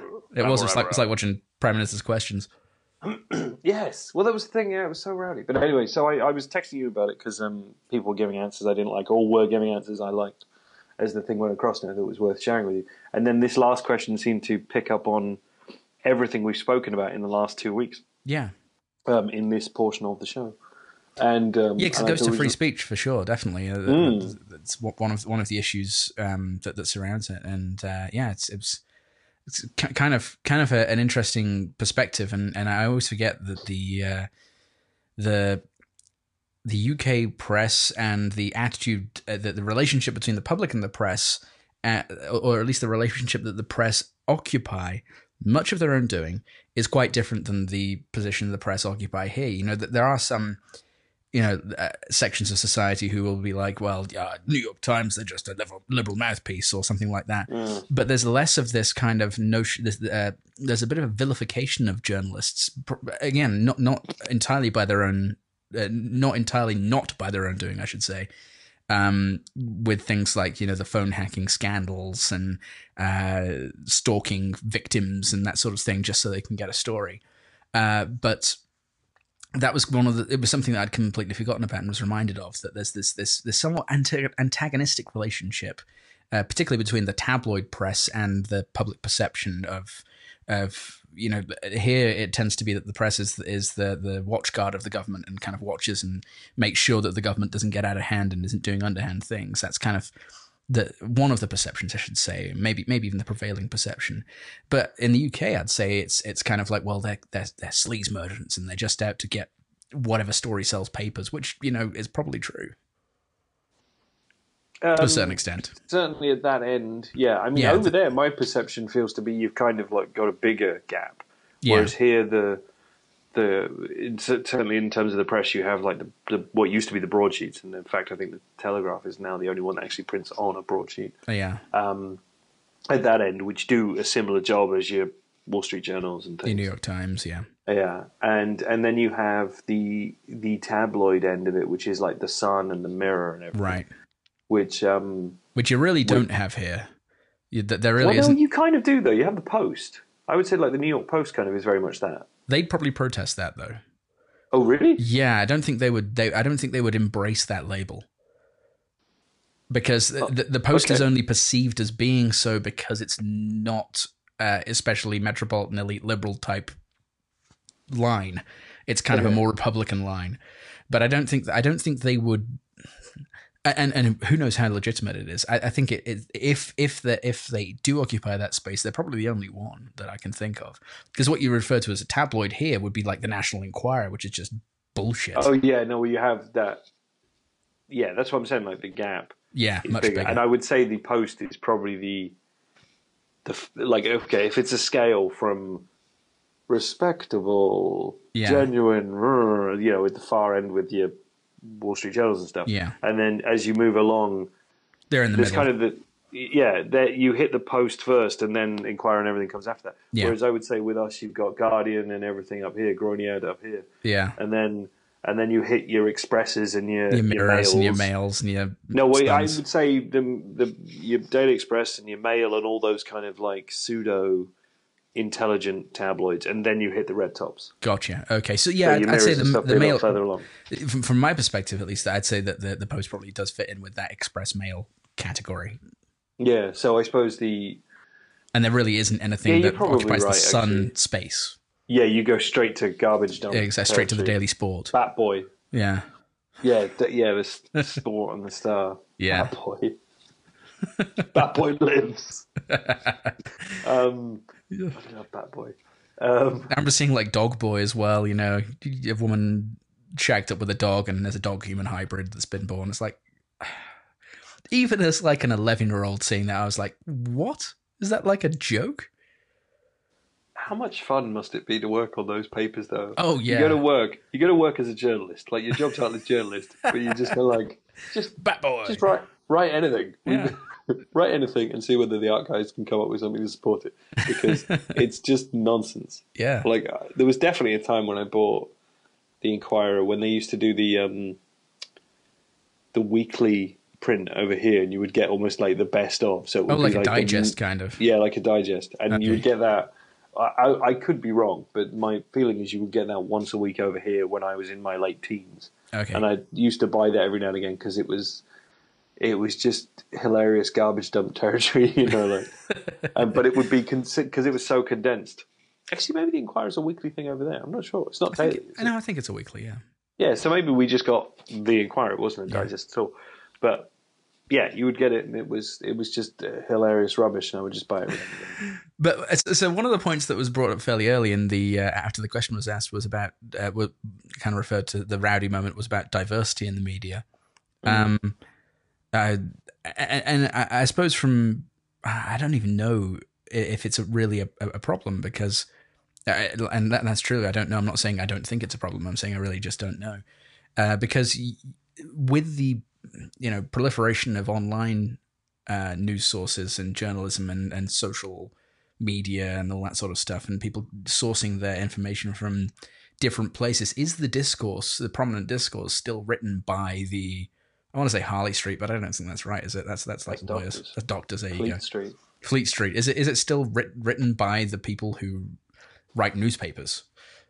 Because as the question asker, that's not a word. The person who asked the question said, he's like, people he knows under 30 don't buy papers. And I know that's always been the case for me. I've never really.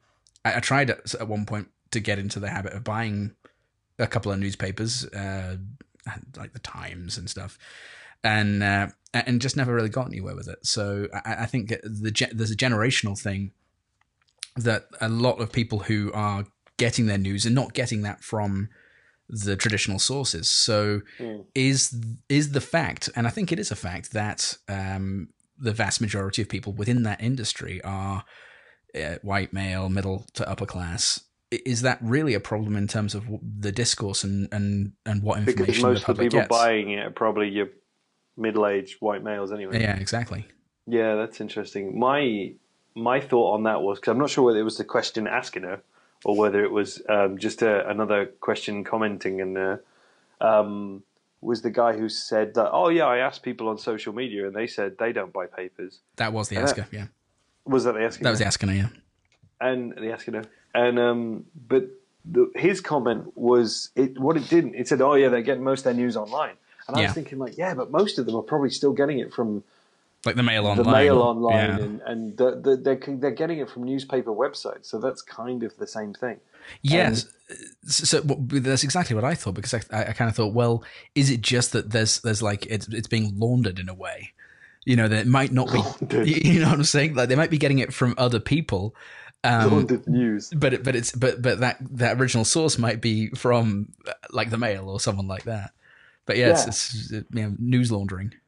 Yeah, but it's the amount of like links I see on different places that still go back to a traditional still print, or well, in the case of the Independent, I suppose probably not still print, but go back to one of those traditional 4 or 5 sources. Yeah. You know, you do get, the canary was one that I didn't know existed for a while, and then seems to be everywhere, or was everywhere for a short period of time. Now I don't really see it so much anymore. Well, it's interesting as well. That must be a fairly UK perspective as well, because when you mentioned the canary when you were texting me about this when you were watching it, I was like, what? The what? Because I never clicked a link to the canary, honestly. But your mother, weirdly, was one of the when it first took off. Your mother posted a link to it, and then it was like there was a day or a space of maybe 2-3 days where everyone almost seemed to be posting links from this site, and maybe it was when it launched because it's it's a relatively new thing. But it seemed like everyone was sharing links from it, different ones. Okay. But I remember thinking, like, what the hell is this canary thing? Is this an American thing? And no, it's not. It's here. Huh. But I don't know how it got in front of those people, because sometimes you must have seen it like on Facebook or wherever. People will post these news things, but the website addresses they come from are the most random things. Yeah. And I kind of think, no one's going to that site. Where are these people finding these links? You know? Yeah, and where does it start? That's what I always think, because it's like, well, they're not. You're right. They're not pulling it from that. They're not pulling that link directly and posting it. They're sharing it from somewhere else. But who was the originator? I'd love it if there was a because I think, is it on Tumblr? I think on Tumblr you can track back to see who the original poster was. Oh yeah, you can like reblog or whatever. Right. Yeah, I'd love to see that feature on Facebook, to be able to like click. That might be a good way of them, if you're listening, Zuckerberg. Buckerzerg. That would be a great transparency feature. Calm Buckerzerg. If you could click that link and you could see like link history or something like that and see where it originated, I think that'd be a really interesting way of kind of increasing the transparency of where people are sourcing this stuff from. Yeah, I suppose a lot of things are, you just hit that share button, aren't they? But yeah, sometimes you just get like, it's a, wxqx dot something dot blogspot dot news or whatever, or it's some website address like it's literally a .com that you've never heard of. But sure, but I do find that weird. Yeah, and then But, back to the question though, like,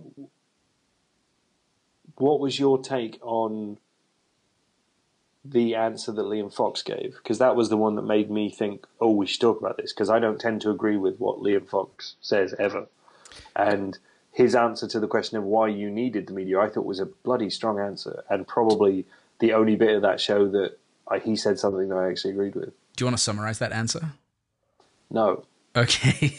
Neither do I. Wouldn't do it. I wouldn't do it justice. But he said it was. Hang on a minute. Frankly, I don't think you would be in the audience or we'd be on the panel if there was no purpose to the exchanges that we're having. For younger voters, for all voters. Of which we have many. For all voters, I think that we need to get as much public discourse as possible.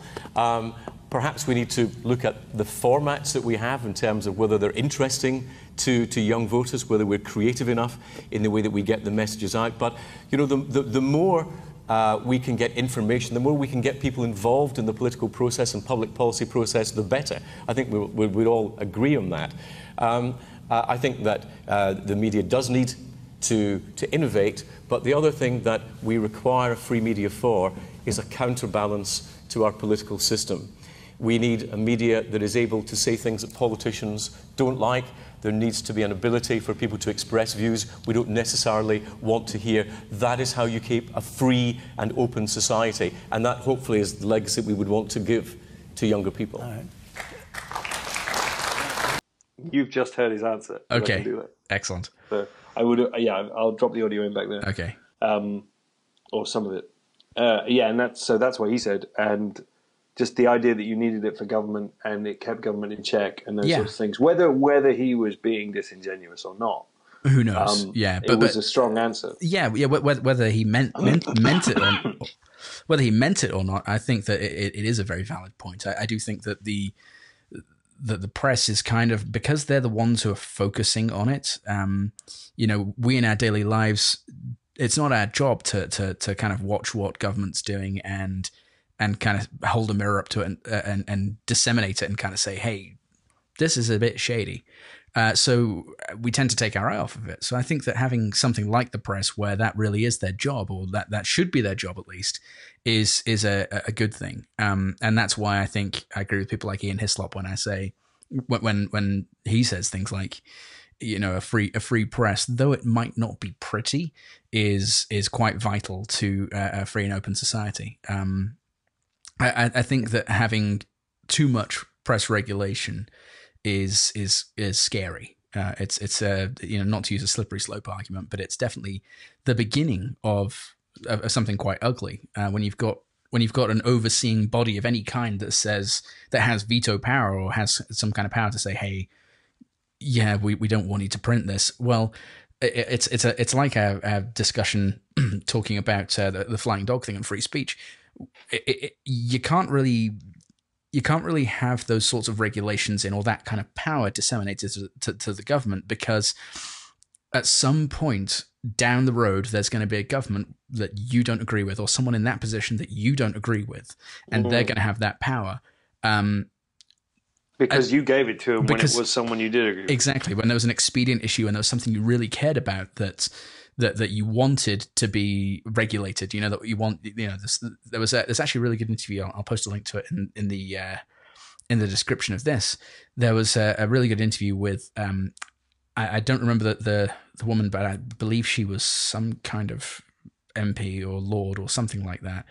And Ian Hislop on Channel 4 News. Okay. Where her daughter had been the victim of some horrible crime, and the press had been truly, really quite horrible, and Ian Hislop's position was pretty staunch on it, and might have seemed a little bit uncaring, but he said even in a circumstance like this that is absolutely horrible, and yes, they behaved incorrectly, there are laws that take care of things like stalking and harassment, and even libel. So to add an additional layer of bureaucracy or of regulation that is specifically targeted at saying to the free press, you can or cannot print this, is not only unnecessary but actually detrimental to anything that might potentially need to come out in the future, where it's not politically expedient to the government of the time. Yeah, no, I could agree with that. I'd be interested to see that, because Hislop usually speaks very well on the issue. It was a bit of an ambush interview as well, because he didn't. I don't think he knew that the other guest was going to be on there. So yeah, it is a fairly interesting interview. So I'll dig that up and put the link in the description. I thought towards the end of the segment, Stella Creasy, who I became a big fan of during this, the whole show, the whole hour, said what we were saying last week, actually, which was about, considering whose bias it was and what the sources were and things like that, and actually just knowing. And she said crucially, like, there was a place for what did she call it? Like analysis, and opinion and fact, and we had to know the difference. What's what, and we had to stay educated on what was opinion and what was fact, and that was kind of like, that's everything I agree with was distilled in that, and I really like that. Yeah, I definitely agree with that. The only thing that I suppose, just thinking about that statement, one of the notes that I made, and I kind of mentioned it to you when I was watching it, was impartiality in journalism is a fucking pink unicorn. Because I think this notion that you can have true impartiality, like absolute objective, impartial reporting all the time, or you can kind of say, here's the impartial, objective part of the show, is somewhat of an unobtainable goal. I think there's got to be some understanding, and this kind of goes back to our discussion about Adam Curtis. And one of the things that I really respect about Adam Curtis is he says, I'm a journalist, here's my perspective, and he's very transparent about it. One of the things that bugs me, and has bugged me for a long time, is that a lot of the press claims transparency, claims objectivity, but it's very clear that they're not.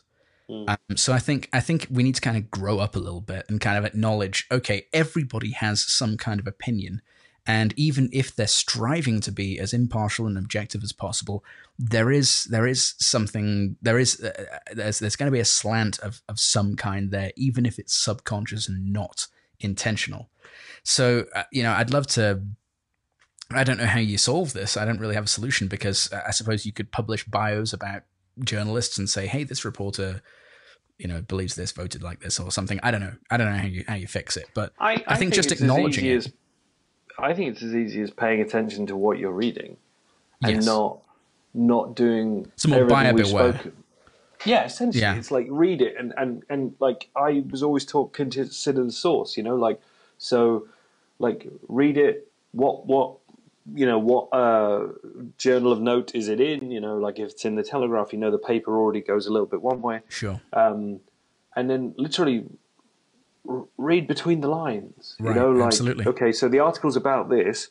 What purpose does it serve for it to skew things a certain way, or why would the person believe that? Rather than just taking everything you read as a kind of objective fact, like why would it be this way? And just think about more what you read rather than just like nom nom nom nom nom.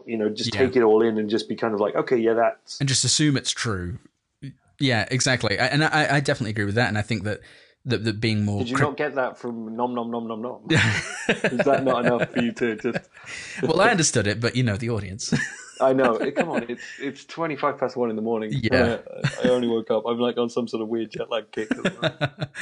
But yeah, I agree. I think that taking things, being more critical about whatever you consume, from particularly from a current affairs perspective, is important. And I did watch a Question Time that was around the time of the election. I think it's in between Brexit and the most recent election being called and the election actually taking place. And there are a couple of people on there on both sides of the issues who clearly were that non-critical consumer of information, who were just repeating either party lines or opinions that they'd heard, or as if they were fact and as if they were their own opinion as well, because they just essentially it seemed obvious to me that they just consumed that and just gone, yeah, okay, that ticks all the emotional boxes for me, I'm just going to repeat it. And it goes back to that discussion that we had with during Adam Curtis about people not analyzing, and they did get very kind of bristly when others would challenge them, or when someone from the panel would push back. Oh, it's just obvious was kind of the sort of response. Oh yeah, I can't believe you think that. That sort of thing. It was that indignance, which I think is a key indicator of someone who's consumed something uncritically, when they can't respond to it reasonably. Yeah, well, they aren't interested in why the other person holds the other opinion. They're more interested in putting up a wall around theirs. Exactly, yeah. And it's easy to do. We all fall victim to that, especially around things we care about. Transformers 5. Transformers 5, exactly, yeah. The Carmella. I'm going to build a wall around Transformers 5. Yeah. But yeah, that's...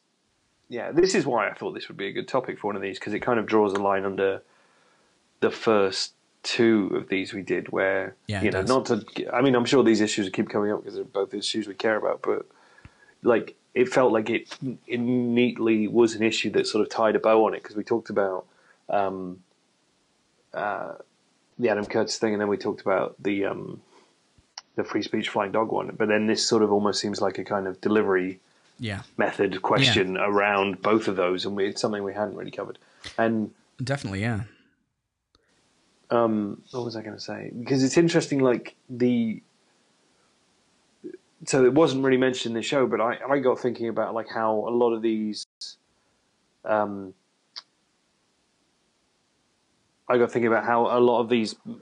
papers currently are paid for by advertising and things like that, and how that factors into the argument. So it's not necessarily just a political agenda or whatever. It's like you've got to please advertisers because a certain type of article will need a Pringles ad next to it or whatever. So right, there's a commercial consideration there. Yeah. And that's kind of interesting, because then you that's another element where you have this free and impartial press, but it still needs to be paid for by this or whatever. So especially with the free papers, and I think a lot of like the Evening Standard and the Metro and stuff, a lot of people do get their news from those based on distribution numbers, certainly. Oh, really? Yeah. Yeah, there was actually. I mean, I'll send you a link for it. But there was me and Pete, I think it was, my brother went through a thing of looking at the distribution numbers a while back on different newspapers because it kind of got interesting to see like, oh, so how many people read this? How many people read that? And they do it pretty much every December, I think. Okay. And you can see what the breakdown is. I can't remember them off the top of my head right now, but with things but like yeah, the Metro though, how skewed is that? Because they're still like they still put stacks of them on buses and stuff like they did when I was younger. Yes, so that would be something you'd have to factor in. So you'd still have a giant, thing of them at train stations, and you'd still have occasionally just ones just appearing on buses. Yeah. And then but the thing is, like that must reach a little deeper because, and this is completely untrackable, but there's going to be a second-hand market for those ones as well. Oh, for sure. Yeah, absolutely. So, yeah. because I'll sometimes look at the Evening Standard on the train, but which someone's bought. It's a free paper now. Oh, is it really?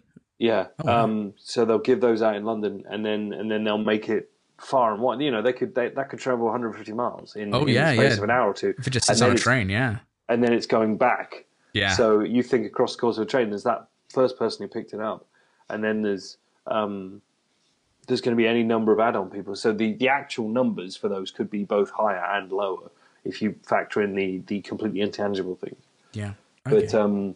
But the distribution numbers for kind of for a broadsheet, even a not necessarily broadsheet, but like even one of those sort of the upper end of that scale papers we were saying about, even like the Eye or something like that, where it's a cheap paper but it's considered higher quality journalism or whatever. Yeah. And versus like a Mirror or a free paper or even the Guardian stuff. It's really, really interesting seeing these numbers. And I wish I had them now to present to you, but I'll send you the link and we'll include it in this. And it'd be interesting to see what you make of that down the line. But yeah, it's interesting to see what the distribution was on papers still these days and things like that. But then the advertising papers and things like that I got thinking about, and I don't really have an endpoint to what I'm saying, but it got me thinking about it in terms of what people were saying. And Stella Creasy said at the end, didn't she? She said about, so would you be where was Nick Ferrari from? Was he from the Mail or the Express? Yeah, one of the two. I can't remember. I think Express. I think the Express. Yeah. Right. Okay. So if he and Dimbles said to Stella Creasy at the end, would you be Canaria or would you be Express? Yeah. Express. And she was like, well, what for? And right. That was a beautiful answer. I thought that was a great answer as well. Yeah, I made a note for that. Considered application, Right, exactly. Yeah. There is, and I think that's really useful. I hope that there were some people in the audience who heard that and kind of it made them think a little bit, because I think when Dimbles asked that question, there probably would have been people who were like, "Oh, Express" or "Oh, Canary," and took that position before she had the chance to answer, and then when she answered, it might have made them go, "Ooh, why did I say that? Why did I immediately leap to that? Why did I immediately completely dismiss the idea of getting my news from the Canary or from the Daily Express?" And maybe there'll be a little bit of reflection and self-analysis, and maybe a trend towards some more critical thought and considering of the source in the future. I really hope so. I don't think, not with that audience. I think they weren't listening. They were shaking their fists. Yeah, and, I'm factoring the television audience as well. So yeah. But I have to admit, I did enjoy that audience because literally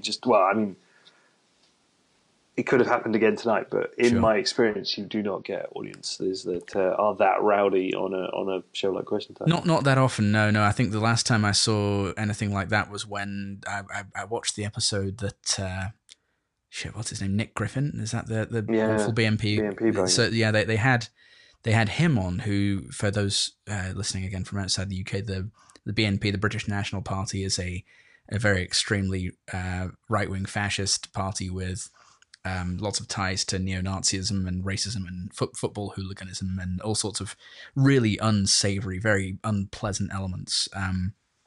And the BBC had him on an episode of Question Time about 10 years ago now, probably. I was about to say it was quite a while. Like 2007 or 8, maybe. Like they seem very insignificant again. Oh, they do, now. absolutely. For a while, they seem to be gaining. It's kind of before UKIP was really and then that big. Support moved over to UKIP when that became, I don't know what the right word is, a little bit more tangible or respectable or Yeah. something. Just bigger, like really. viable, bigger. Yeah. So a lot of that. One of the few things I actually agree with Russell Brand about, and that there aren't many, that he was on, and I don't think it was Question Time. I think it was either Newsnight or one of those late night TV shows. Nigel Farage, the leader of UKIP at the time, is he the leader again now? Or did Paul Nuttall resigned? I think he after the came election, back didn't after he? Paul Nuttall quit. No, I'm not even sure. But anymore. anyway. I feel like he's something big again over there. Yeah, but they were both on this show, Russell Brand and Nigel Farage, and Russell Brand said something to him like, we know where your background is and we're watching you. And I was like, that's kind of quite astute, because I do think that a lot of those people who were part of either the English Defence League, British National Party, those more extreme, less acceptable right-wing parties, were subsumed into the more acceptable face of UKIP, and are there, or at least were there until their decimation in the recent election, and who knows what they'll be going forward. But it was kind of an interesting perspective, and I thought that, and so but going back to the Nick Griffin thing, that audience was, for very understandable reasons, extraordinarily rowdy. Yeah, I think I remember the episode as well. And I agree. And he was trying to do that smiley face fascism type thing during that, and trying to, disavow himself from all of the potential uglier elements that the BNP that were within the BNP, and he kind of tried to put a legitimate face on it, but he really couldn't do it in the end, because there were all these grainy, like, SVHS videos from way back when of him standing next to David Duke, declaring the white race to be supreme and all this sort of shit. So there was no way he could do it. Whereas I don't think, as objectionable a character Nigel Farage might be, I don't think he's necessarily an overt racist. He's more of a casual racist, if he is a racist at all. He drinks pints. He's relatable, of course. Yeah, he's got brown teeth and drinks pints. He smokes a cigarette. Yeah. He's every man. It's your typical populism, isn't it? Yeah, I mean that's One thing that I noticed in this segment, though, there was and that I definitely my hackles went up, was one of the audience members commented during this segment that she believed that the press was to blame for young people not voting. And my immediate response to that was, I don't think you can blame the press if people don't get off their butts and vote. If they choose not to vote, and I believe that actually not voting is a legitimate political stance. I know I'm in the vast minority of that, and I believe that laws in Australia, it's compulsory voting. I think they're quite wrong. But if you choose not to vote, that's fine. Voter apathy is a different problem. And yes, actually, that's a very good and very valid distinction, actually, because I was about to raise a bit of a Misa kind of point on that. But no, you're right. It's true. Choosing not to vote and voter apathy are very much two different things. Yeah, I think if you think there's no legitimate option that represents you, then I think not voting is a reasonable stance, because it's the whole South Park douche versus a turd sandwich type thing. And that was very much the case in the presidential election here recently, though I would have encouraged people to vote third party. But I think voter apathy is a different thing, and I think that's what this audience member was referring to was, there was probably a significant portion, although I think turnout was relatively good in the latest election. I think there was still, yeah, no, it was pretty good. Yeah, I still think there's a portion of people who kind of think, oh well, what's my vote going to do? It's only one vote, and there's an image that flies around social media that kind of shows, a line between a big crowd of people, and it's like, my vote doesn't count, and it's a whole swathe of people, that outnumber the people who actually did vote. Yeah. And I definitely think that if you do have a strong feeling and you do want to affect change, then it's a good way of doing things. But I really don't think that the press can be blamed for that directly.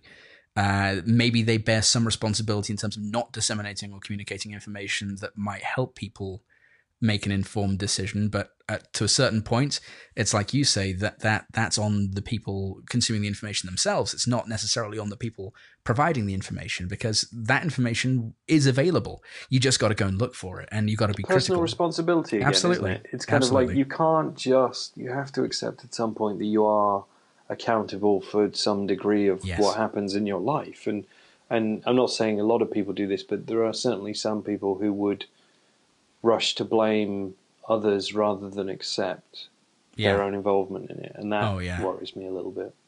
Yeah, it's a problem everywhere. I think it's something that I've noticed wherever I've been, and It's definitely not unique to you. Oh, not at all. No, there are people who they just want to put the blame on someone, and not take that responsibility for themselves, because it's much easier to shift that blame than it is to kind of say, oh, maybe it's something to do with me. Yeah, it's true. Yeah. I had a point I was going to add, but I can't remember what it was. I thought Nick Ferrari was pretty defensive. He was so defensive. Yeah. And like racing to bring the fact that they were not complicit, that's the wrong word. Racing to bring into it that they were, involved in bringing the killers of Stephen Lawrence to justice, and things like that. And the Canary Woman was just kind of like, what? Yeah. But it was weird, actually, because that was something. It was again something we spoke about before. The Nick Ferrari versus the lady from the Canary they were both, like, he was doing the kind of rabble rousing thing, and she was doing the manufactured offense thing a little bit, and neither of them felt particularly honest. No, they didn't. That's true. And I kind of I thought that was a bit of a shame, because I thought for the most part the Canary lady spoke really well, and Nick Ferrari was like the face of a kind of a certain sector of the market quite well for a lot of the show. Not that I agree with him, but I thought he was presenting that argument quite well. And in that question, they both seemed to just lose it a little bit, which I thought made the we haven't mentioned her, but the editor of The Economist was on there as well, and it made her seem a little better. Even though her answer was a bit kind of nothing, because she was just kind of like, we're on Snapchat, But she sounded a little better giving that argument. It made her seem much more moderate, and those two much more polarized, definitely. Yes, yeah. And then left Creasy in the middle, just being like, both Creasy and Fox, just from their point of view as MPs, just kind of being like, yeah, no, it's a good thing. Yeah, So, exactly.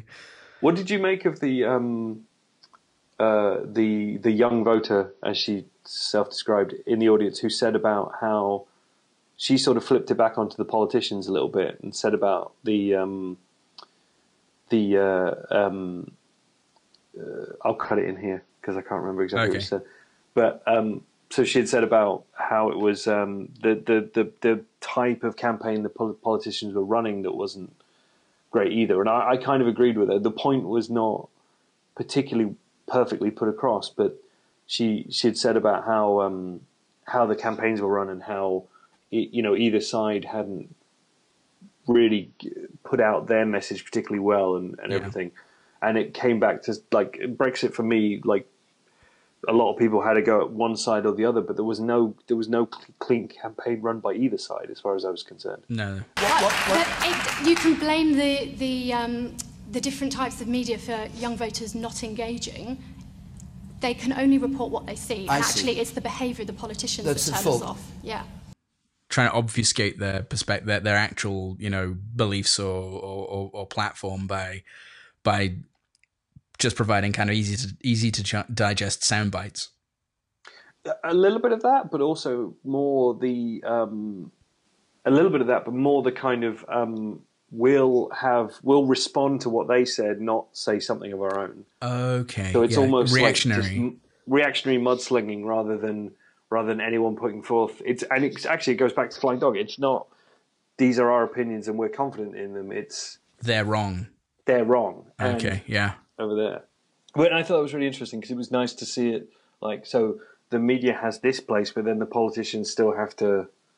Because without the politics and stuff, there wouldn't be a certain kind of journalism. So you still have to think about where the stories are going to come from, and that's going to be the actions of the elected officials or whatever. Yeah. And that was where I thought that girl's argument or point was quite valid, even if the way it was put wasn't perfect. Yeah. Was that the same one who kind of blamed the press for like low voter turnout? Was that the same person? I don't remember.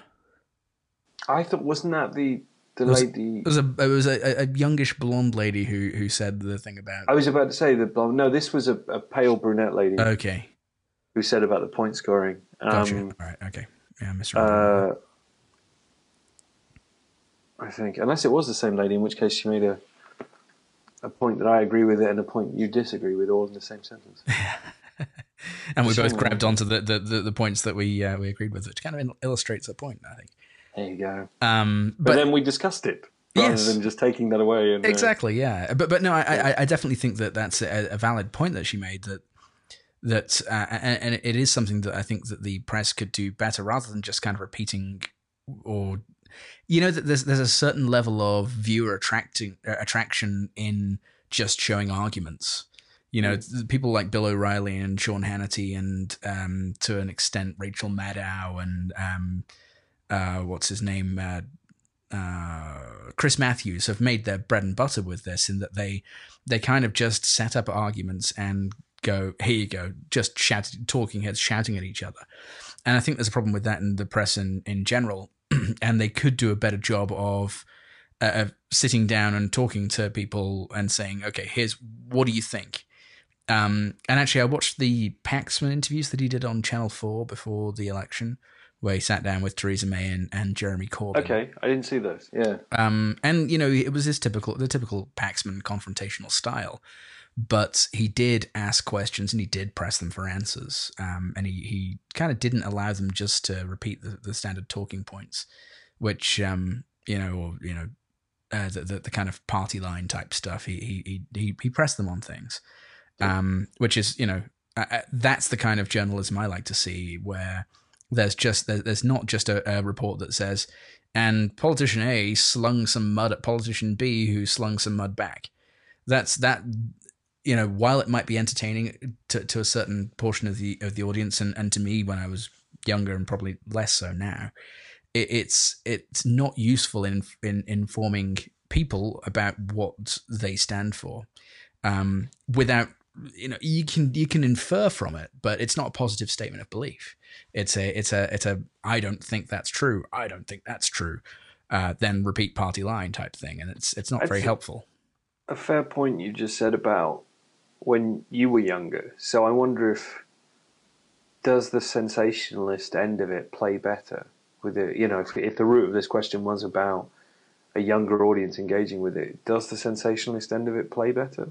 And then, if so, yeah, I don't know whether it has anything to do about age necessarily, but you might be more predisposed to it because you like it. The drama of it is more engaging to you at a younger age.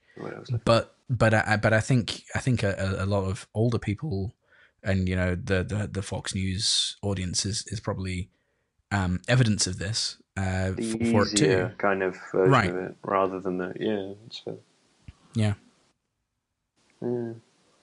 But my summary for it was, well, it kind of seems like for the upcoming generation, and probably my generation and down, and maybe slightly above, I don't know, because I think you would be just a couple of years older than me. I think newspapers are largely dead in print form, at least. But I think your point about those sources still existing and being large opinion makers, and I'm always surprised to see my American friends sharing articles from the Mail Online. They've done a very good job, whether you agree with what they do or not. They've done a very good job of ingratiating themselves as an online news source. They really have. Internationally, not just for British issues either. Like, you'll see BBC links and they're generally British focused. And the BBC World thing exists, but it doesn't have the same kind of foothold in the social media link share, as it were, as the Mail Online does. What did you make, actually? There's an interesting point on that the Nick Ferrari man didn't make the point particularly well, but did make the point of the fact that because of the long-standing sort of Fleet Street approach to this stuff, that they might be more journalistically viable and backed than a blog type site. Yeah, it's an interesting thought, and I think provenance and the idea that you can go back and say, okay, this journalist or this organization has a track record of strong fact checking, or that sort of thing, and not kind of jumping to conclusions and putting out things that aren't true, sourcing their stories correctly. There's something to that. But again, I think it's buyer beware, because what perspective are they coming from? Even if they've got a source that says, this is how things happened, or this is what this person thinks, or this is how this event went down, what's their perspective? And if they're a source for a certain news outlet, if they're a source for The Guardian, for example, maybe they have sympathy with The Guardian's perspective. And the same is true for The Mail, The Telegraph, any newspaper. Maybe they're not an impartial source, but so just because there's some kind of history or well-sourced documentation to something doesn't necessarily mean you should only look at that. And I think that's kind of the trap that people fall into. They kind of go, well, and it's kind of the point that Nick Ferrari was making, saying, well, because we've got the history, you should come to us and not go to these other the blog type things, or citizen journalists and those sorts of people who might be doing their own independent thing.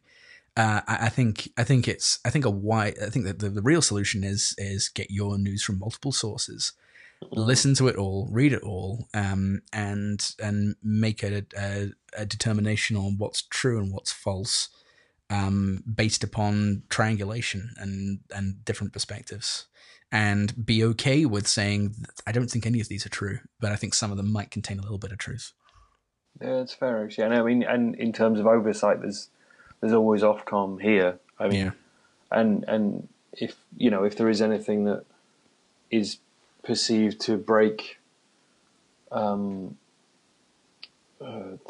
bounds of whatever scale you want to judge these things on, then there is always that level of oversight, and you can complain about things. And that, I don't know whether it does, but I would think that still covers the majority of both print and online distribution sources that are bigger than one person, that are to be considered outlets. So yeah, so you could still if it's an organization, whether it's if it's just someone's blog that has multiple contributors, probably not. It's an interesting thought, though. I don't know what the distinction is there, because I know the FCC, which regulates communication here, would probably be the closest thing to Ofcom. It's not a watchdog, as it were, but if CNN, they're kind of hot in the headlines right now, but if CNN were to say something blatantly false and libelous, that's the agency that would take it up, I'd have thought. So yeah, but if it's just a person online, there's no recourse. All you can do is combat it with truth, if it's false. Yeah. Your truth. Okay, Nietzsche. And his wife. Yes. Come in. We're not recording. Well, we are, but we're done. Hello. Hello. What time is it? 20 past 2 in the morning. Go to bed, Mark.